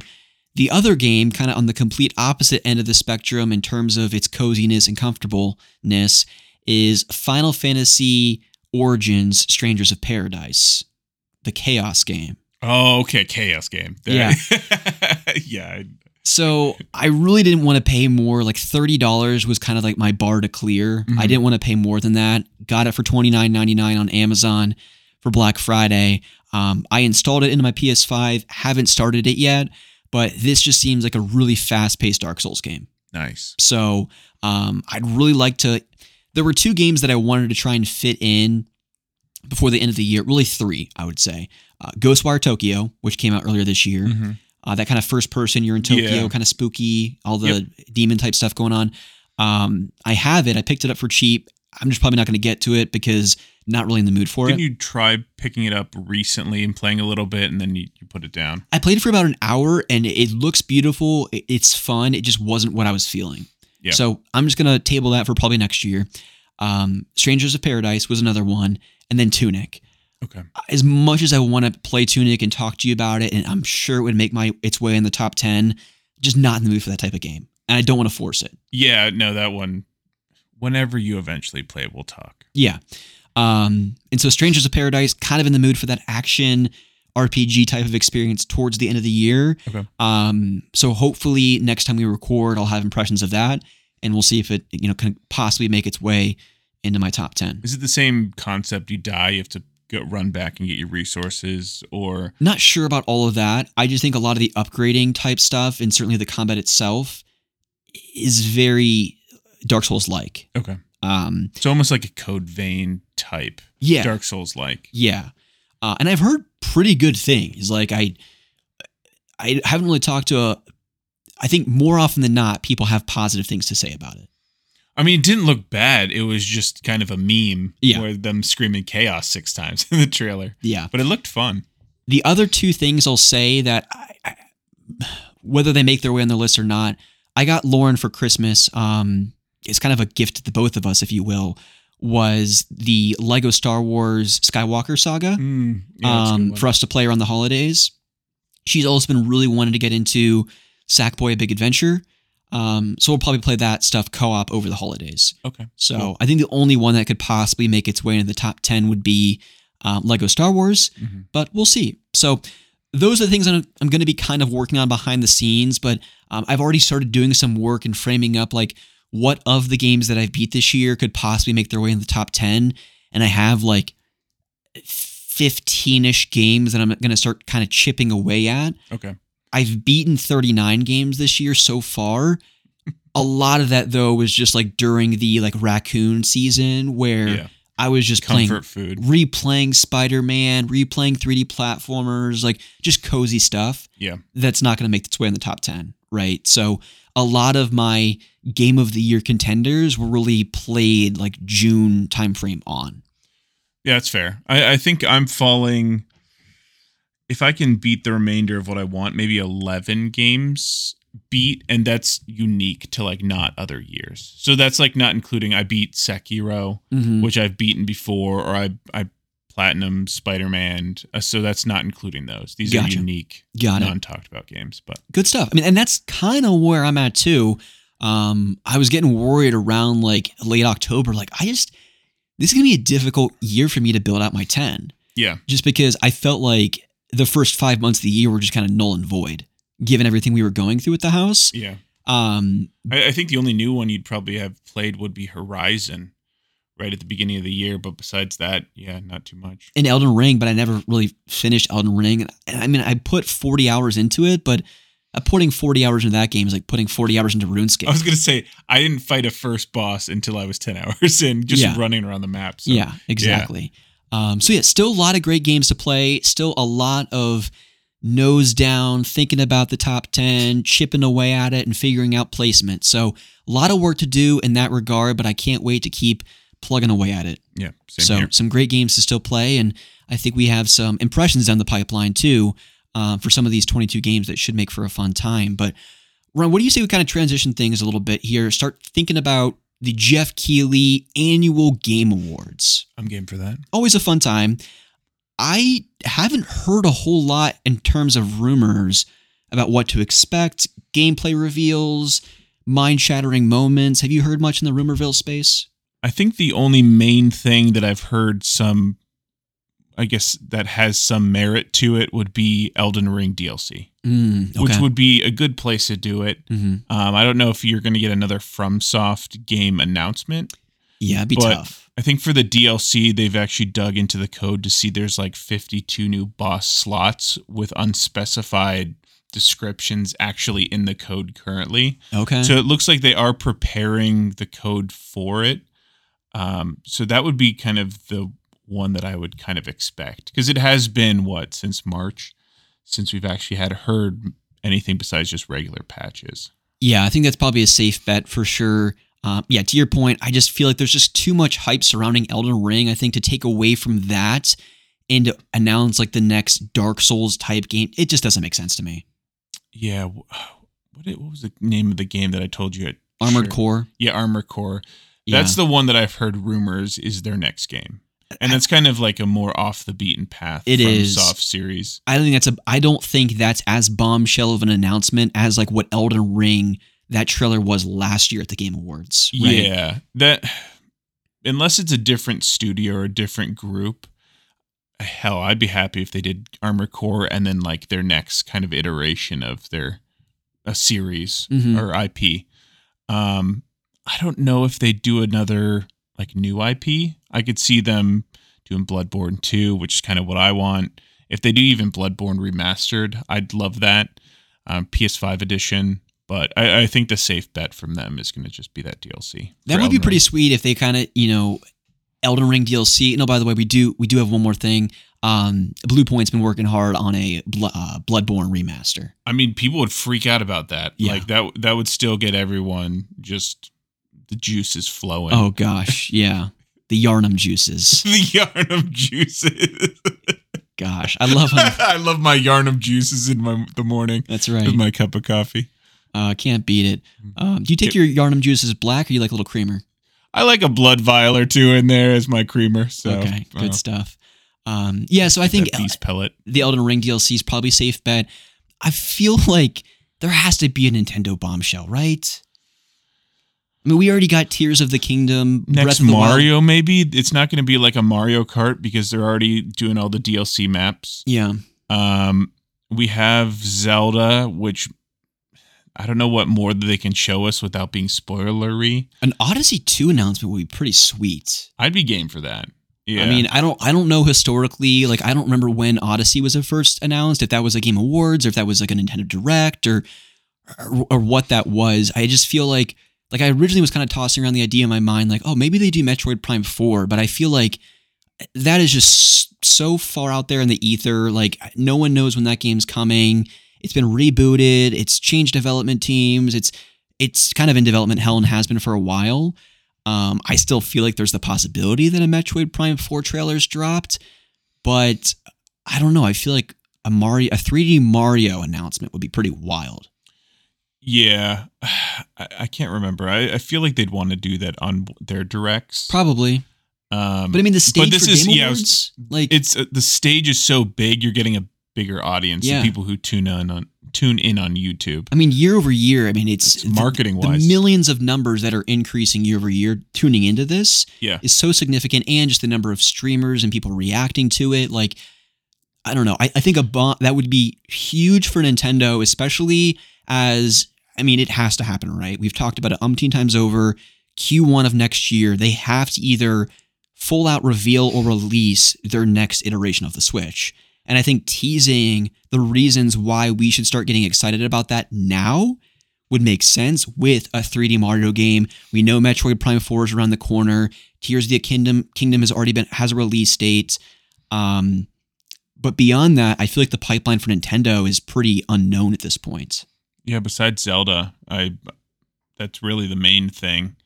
Do you know if for these like Game Awards slots, if it's like a Super Bowl commercial, do they pay the actual like awards to be featured? Is that how that works? I think Jeff Keighley is a busy man behind the scenes calling up Miyamoto and saying, yo, bro, Show me what you can get. We'll get it in there. Yeah, you got kind of thing. anything this year to kind of like drop on the Game Awards? Okay, so so we're theorizing that it's kind of like a premiere to be on Game Awards, but it's not paid like a Super Bowl commercial. Like I don't have to pay you $2 million for your 30-second time slot to get my game, like indie game in there. I'm sure hundreds of thousands of dollars are being tossed around behind the scenes, but the details of which I have no idea. Okay, you don't know from your time. Well, let me your endless wisdom in the industry. I'll shoot Jeff a text and see if he gets back to me before we finish the episode. Yeah, I can't really think of anything. I mean, Xbox, we know of a few things coming down the pipeline, but they're far out from. Yeah, I don't think it makes sense. I mean, the only thing that I think could possibly be shown on the Xbox side of things, I don't even think Starfield. I think they'll probably do another final showcase like in the spring before that game would potentially release like in July or something like that. I think the only possible drop would be an Avowed trailer. Avowed would make sense to me at the Game Awards because it's not so big like a Fallout 5 announcement, but it's also bigger than some little indie title too. It's a big blockbuster first-person RPG. I feel like it would make sense for them to tease something Avowed related there. I'm trying to think. Avowed is the only trailer that we've seen for that is that one where they shoot that arrow, that magic arrow. That's exactly right. Yeah. And that's been, a year at this point? A while, yeah. It's been a while. Maybe a year and a half. I thought we were going to see something before where we're at currently, maybe in the summer for Avowed. Mm-hmm. I think that was my prediction for that, but I was very far off. I would love that game. I'm excited for that one because that'll be the next big RPG before the next Skyrim or Elden Ring. Yeah. The only thing I think is probably a guarantee in lock would be a trailer for the next Star Wars game, the Jedi Survivor or whatever it is. Yeah. I feel like that's a very big possibility. I think the previous things we're talking about, like a Mario Odyssey 2, even Avowed might be a pipe dream. I don't know. I just don't know, like, are we still in the COVID hangover, right? Like, are these development teams still recovering from the pandemic? I feel like there's probably some of that in there, but I mean, I just don't know what is safe to expect from the Game Awards at this point. Because last year, to expect something like coming just out of the pandemic, right after 2020 and in the fall of 2021, there's some lag to it. There was, and so I feel like is 2022 the year where we start getting over that hump? I feel like that excuse is they can't use it like they've used it previously for either it's not as polished as we want or whatnot. At least my interaction within like it's a totally different industry, but like working with Japanese companies, I don't hear a lot of, besides supply chain lags for a completely different industry as far as like COVID shutting stuff down. I mean, there's not a lot of Chinese developers that we buy games from. I think it's more Japanese or European or American companies. I don't think that's an excuse that they can use anymore. Mm-hmm. It's either you're off schedule and you need to push it because of polish, or you want to put out a good quality game, or it's just a game is just there mismanaged or something. Yeah, I think that's where we're at this point, especially going into 2023, where it's been somewhat over for the last year, or at least 8 months or so. Yeah, in the height that it used to be. Okay. Yeah, well, curious where everyone else is at. What are your hopes, dreams, expectations? Are you shooting for the stars with an Odyssey 2, or are you kind of just expecting, maybe a new Star Wars trailer and, Jeff Keighley gets kicked off the stage or something like that? It's tough to know. Yeah, it is. It's tough to know. But Ryan, next thing I want to do is just kind of quickly click into some of the 2022 nominees. I think last year you and I picked like 10 of the categories and chose what we thought for each and all that kind of stuff. I just kind of want to have some fun with this, kind of off the cuff. Okay. Click into some of these and what we think might win. Sounds good. Here live on the show. So let's start with maybe a fun one here. Most anticipated game of 2023. The nominees are Final Fantasy 16, Okay. Hogwarts Legacy, Resident Evil 4 Remake, Starfield, and Legend of Zelda Tears of the Kingdom. What is your most anticipated game on this list, and what do you think is going to win? Mine is probably Hogwarts Legacy. Yeah. I've always wanted to be a wizard. So being able to play it out, I played a bit of the first Lego Harry Potter on Switch sometime this year, maybe a couple months ago. But to have a game that looks as polished and as beautiful and as realistic as being within I think it is Hogwarts, right? Because it's in the title. Being able to explore those hallways like I did in the Lego version. I mean, the Lego Hogwarts is built out to like an extreme. Mm-hmm. Like I was surprised. And I mean, from everything I've seen from this game, it looks great. Yeah, that's a good one. Do you think that's going to win, or do you think it's going to go to a different game? I feel like the controversies around it will probably bring down its ability to be nominated and like try to keep peace with fans and like the people actually voting. Just all of it, yeah. Yeah, just all of that fun stuff. Final Fantasy, I want to say it's between probably Final Fantasy and Zelda. Yeah, see, I think it's probably between Starfield and Tears of the Kingdom. I don't know. It's tough to know. Starfield, I don't know. I think because we're not super excited about it, I want to put that on everyone else, which I know is not true. I'm sure some people are like really freaking jazzed for Starfield. Mm-hmm. I'm just not. And then Resident Evil 4, that game's been out before, so I don't see that one getting it. Yeah. I think Tears of the Kingdom is probably like the most logical answer. Yeah. That'll probably win. Out of this list, for me, Hogwarts Legacy and Final Fantasy 16 are kind of right there for that number one spot. I'd probably say Hogwarts Legacy as well. Yeah.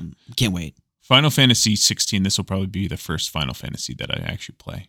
Well, all the way to completion. That would make sense because you just signed a contract before we brought you on for episode 150 that you were going to play Final Fantasy 13. I think I also signed in blood that I'd play Resident Evil 4 if it ever came out remake. So you did. I did at that announcement. So you're going to be a busy man next year. I am. Okay, well, let's keep moving down the list here. Let's click into Best Indie Game and see what nominees we have here. Neon White.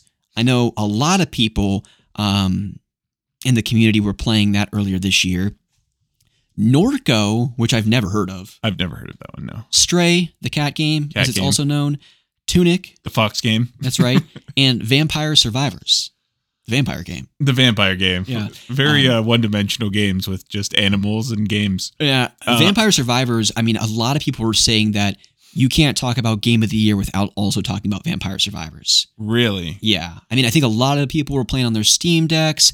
It's kind of this top-down, I don't even know, just mowing down waves of enemies type of thing. I'm speaking completely without any experience playing it, so I can't talk confidently about it. I can't even draw any gameplay. Like, I don't know if I've seen much of this at all. From what I've seen to this point with these 5 games, and I guess what I haven't seen also, I think this has got to be between Tunic and Neon White.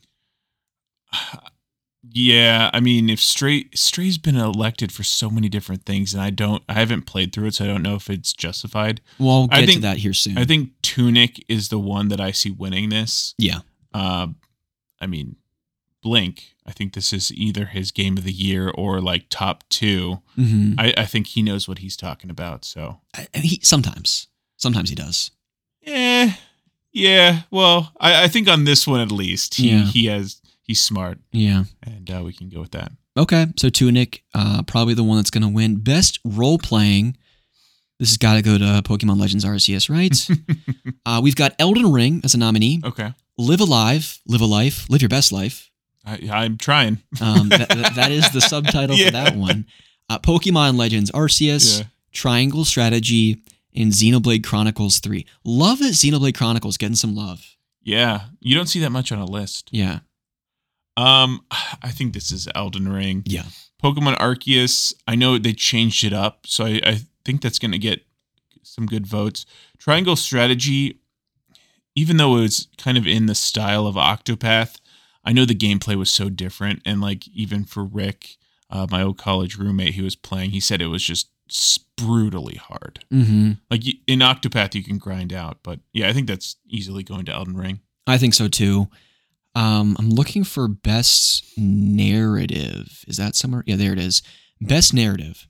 We've got A Plague Tale Requiem, Elden Ring, God of War Ragnarok, Horizon Forbidden West, and Immortality, which heard a lot of buzz around Immortality. Haven't played it. Don't know much about it. Yeah, same here. I'm not sure. What do you think about this one?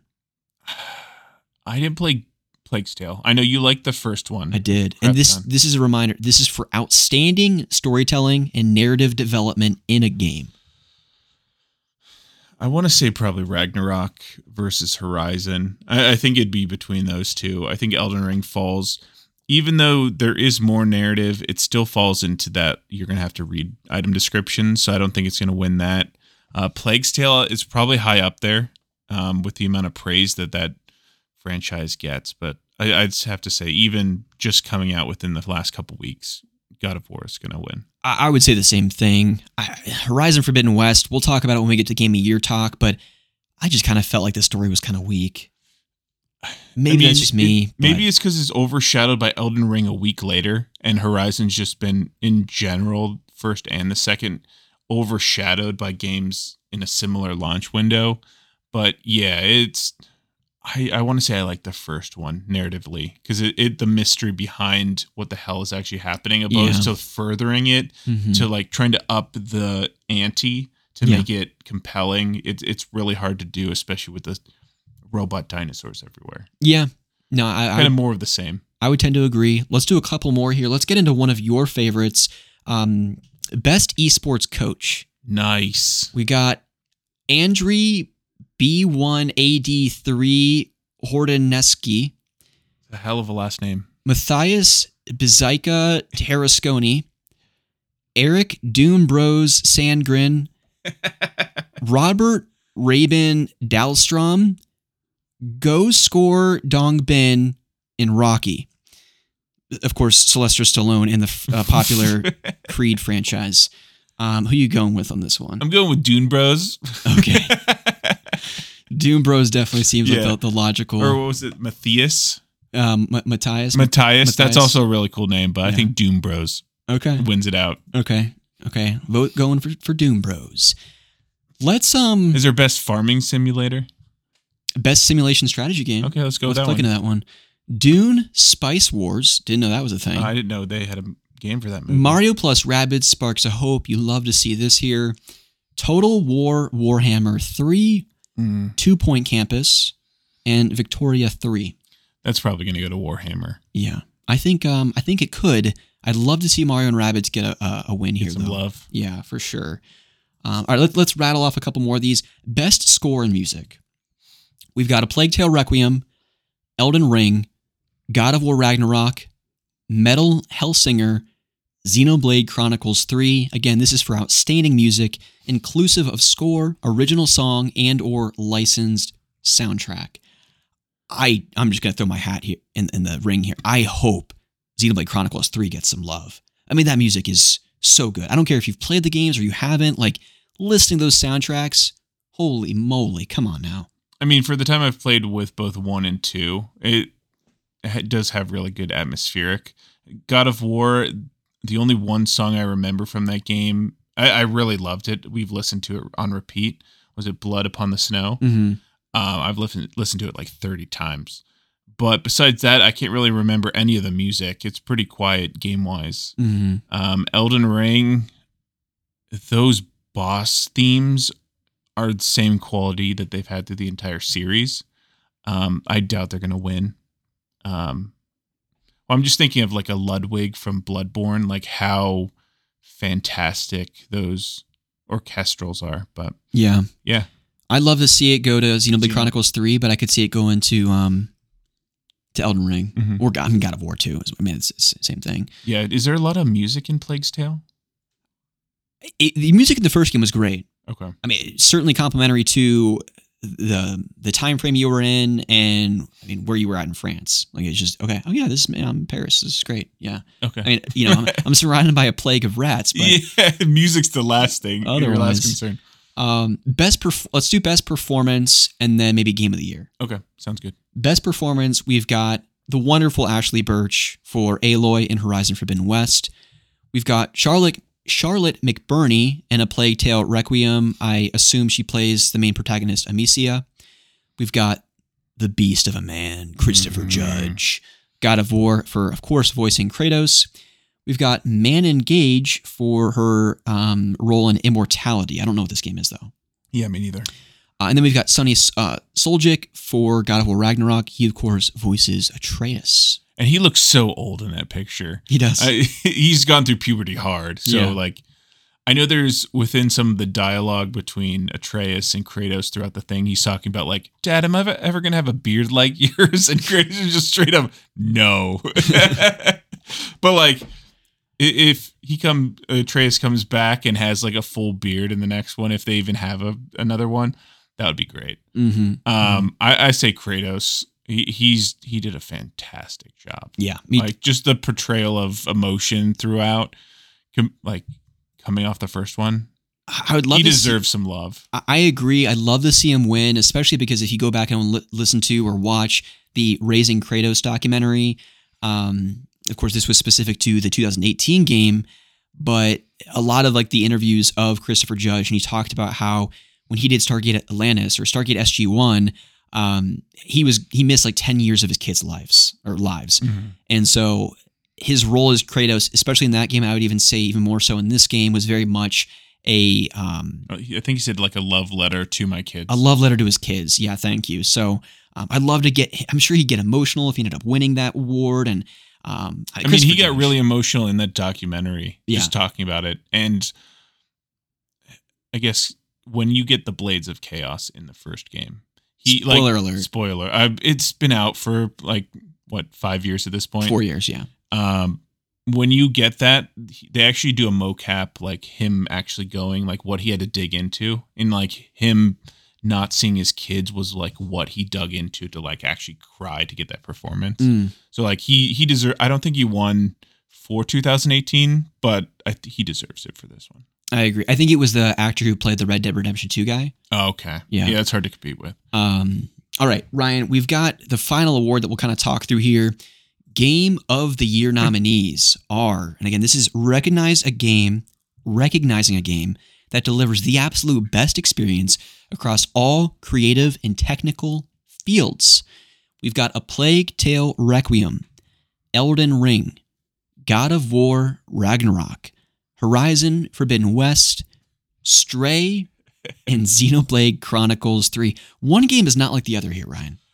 Yeah, no. I think Tunic deserves it far more than Stray does.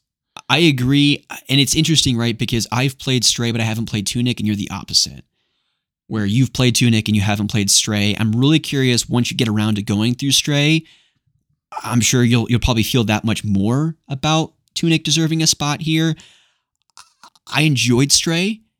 I went into it with pretty low expectations, and I walked away after playing it for about an hour. I was like, oh, okay, this is Stray. Mm-hmm. And after that first hour, I never felt any different throughout the rest of the game, really. It kind of just the same thing. It doesn't really reinvent itself along the way. And I don't really necessarily think it has to, because this is, again, a first debut indie outing by this team. They capture the cat physics perfectly, better than probably any other game to this point. But I just don't think there's that much of a fun game to play there. Yeah, I mean, I could see that winning indie title game of the year, but Tunic is considered indie, right? As Of course, well. yeah. So then I'd say Tunic over Stray, but I don't know why it's on this list for game of the year. It doesn't seem. It Takes Two makes more sense as a Game of the Year indie game than Stray does. Or Hades, for that matter. Or Hades. Hades deserved it because that game was fantastic. But Cat Game Simulator, It's just a very it's bizarre weird to be sitting along the likes of Elden Ring and Horizon Forbidden West. Yeah. But it is what it is. I think, to me, this is between Elden Ring and God of War. I think so too. I'd want Elden Ring to have them win Sekiro, which deserves it. That's a masterpiece, and then have Elden Ring, which is the most anticipated game 2 years in a row, and it broke the internet and gaming channels everywhere when we got not the reveal so much, but the actual gameplay. I think that was, I guess it came out earlier, middle of last year or end of last year, maybe Game Awards last year, where it said, "Hey, it's coming out in a couple months. Be ready." It was a phenomenon. It was. Yeah, it was. My only hope is if Elden Ring is to end up winning Game of the Year, we need to bring our pals Vin Diesel, Michelle Rodriguez back to talk about all of those times they were playing Tekken, not Tekken, the popular arcade fighter, but Tekken between shoots of the Fast and Furious films.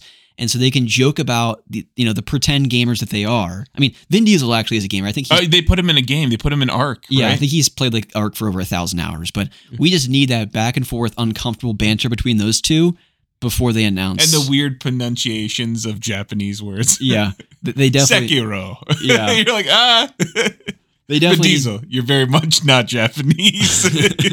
You're a bald, muscular steroid dude. So chill out. Yeah. And watch him tower over Miyazaki. It was just funny. Yeah.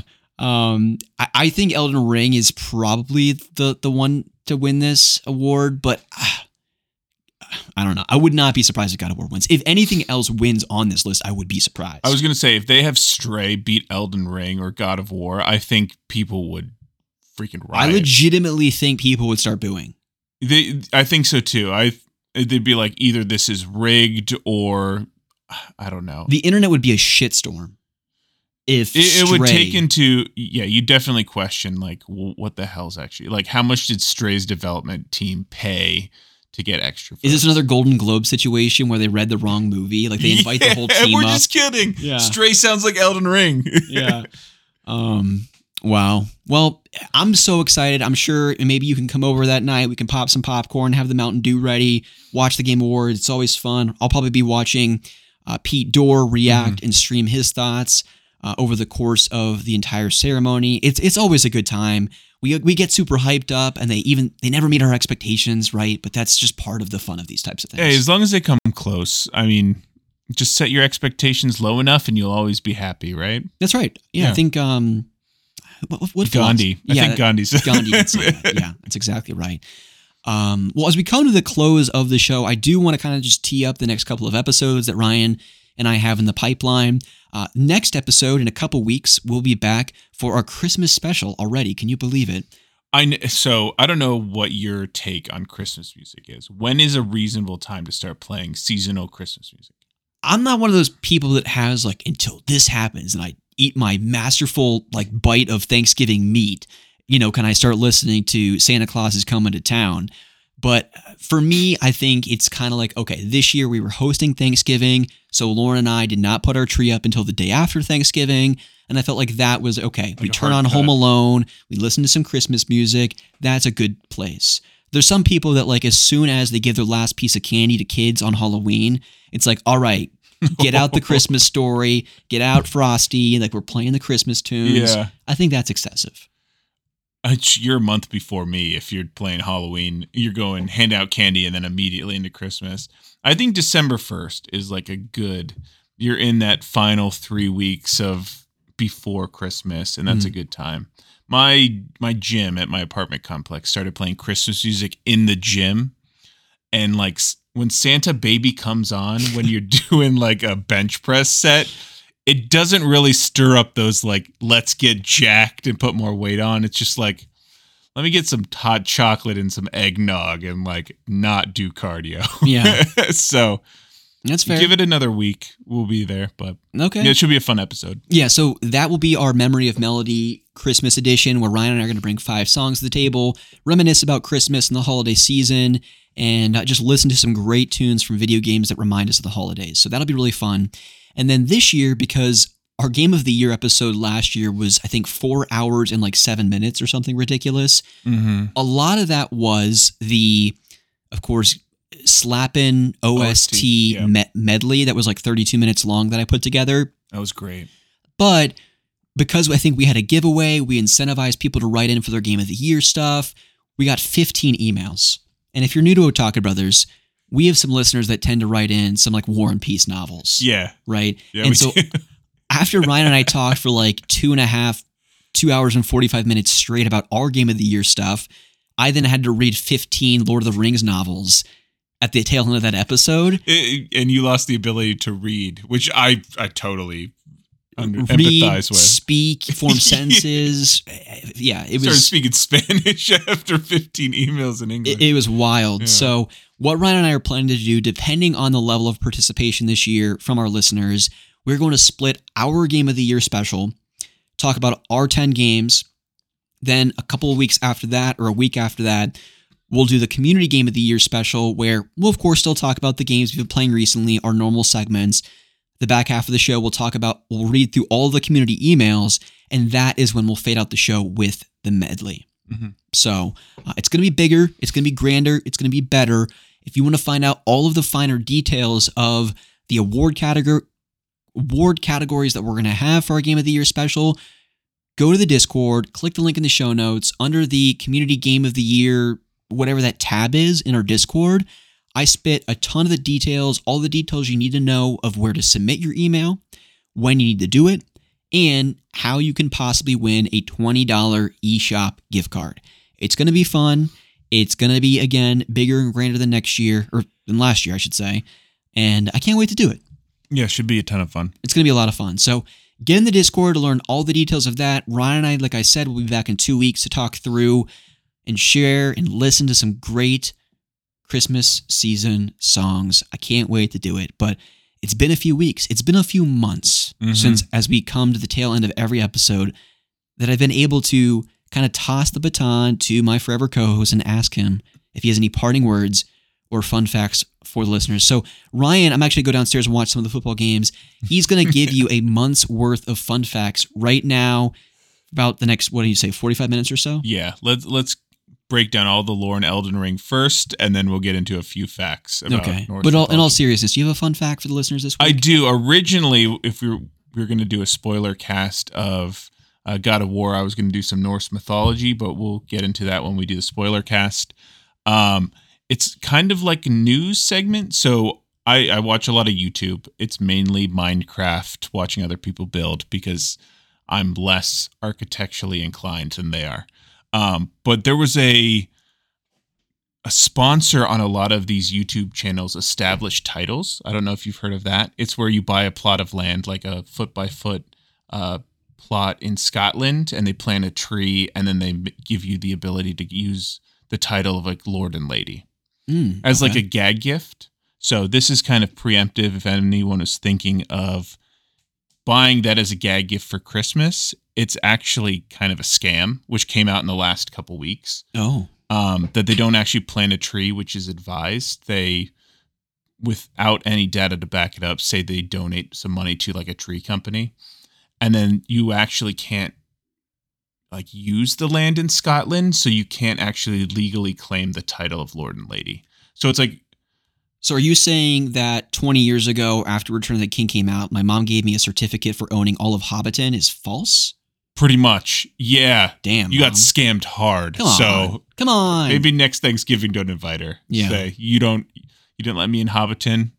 You're out of my little hobbit hole. Jeez. But yeah, so that's a thing that just came out a couple weeks ago, like the actual shell companies and everything, that they're not actually doing what they said, and it's not transmissible. So yeah, be aware. Don't become a Lord and Lady. Can't trust anyone these days. No. But you can trust us that Ryan and I will be back in a few weeks with more Otaku Brothers, and we can't wait to do it. So, as I said earlier, get in the Discord if you're not already there. Make sure you participate in the Game of the Year stuff. It's going to be super fun, and Ryan and I cannot wait to get behind the mics in a few weeks once we've gotten our list of 10 games, honorable mentions, and everything goes in between it, and talk about it for probably 3 or 4 hours. It's going to be good times. But until then, do me a favor and keep playing the great video games out there. Try and stay healthy, stay safe, and Ryan and I will see you in just a few short weeks for our Christmas special. See ya.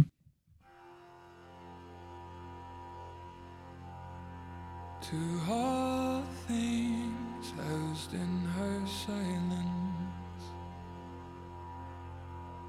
nature offers a violence, the bear that keeps to his own line, the wolf that seeks always its own kind, the world that hardens as the harsher winter holds, the parent forced to eat its young before it grows, every bird gone unheard, starving where the ground is froze, the winter sunrise, red on white, like blood upon the snow, like blood upon the snow.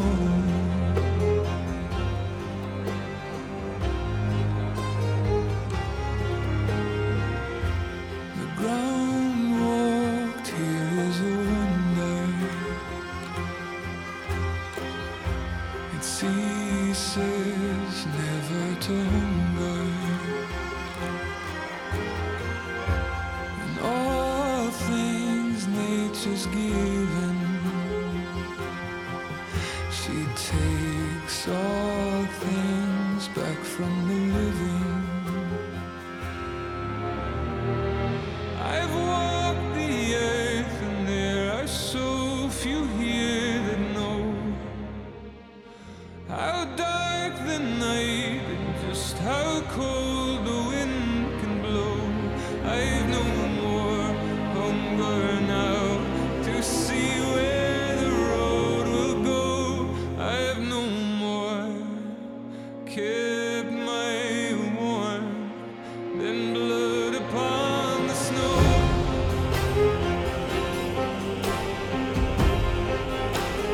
Blood upon the snow.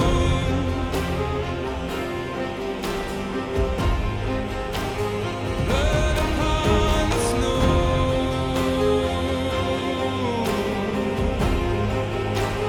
Blood upon the snow.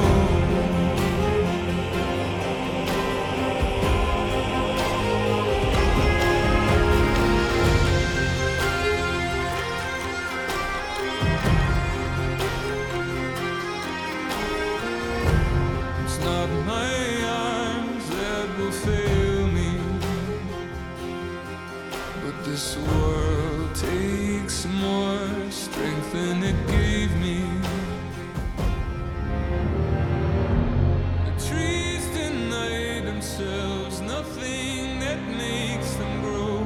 No rainfall, no sunshine, no blood upon the snow.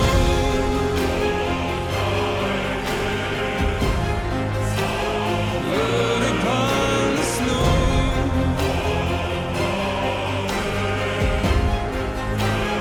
Blood upon the snow.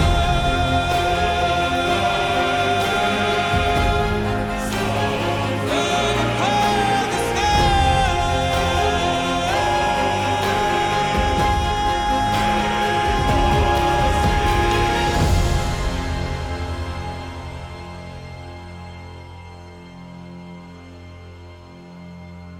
to all things housed in her silence, nature offers a violence.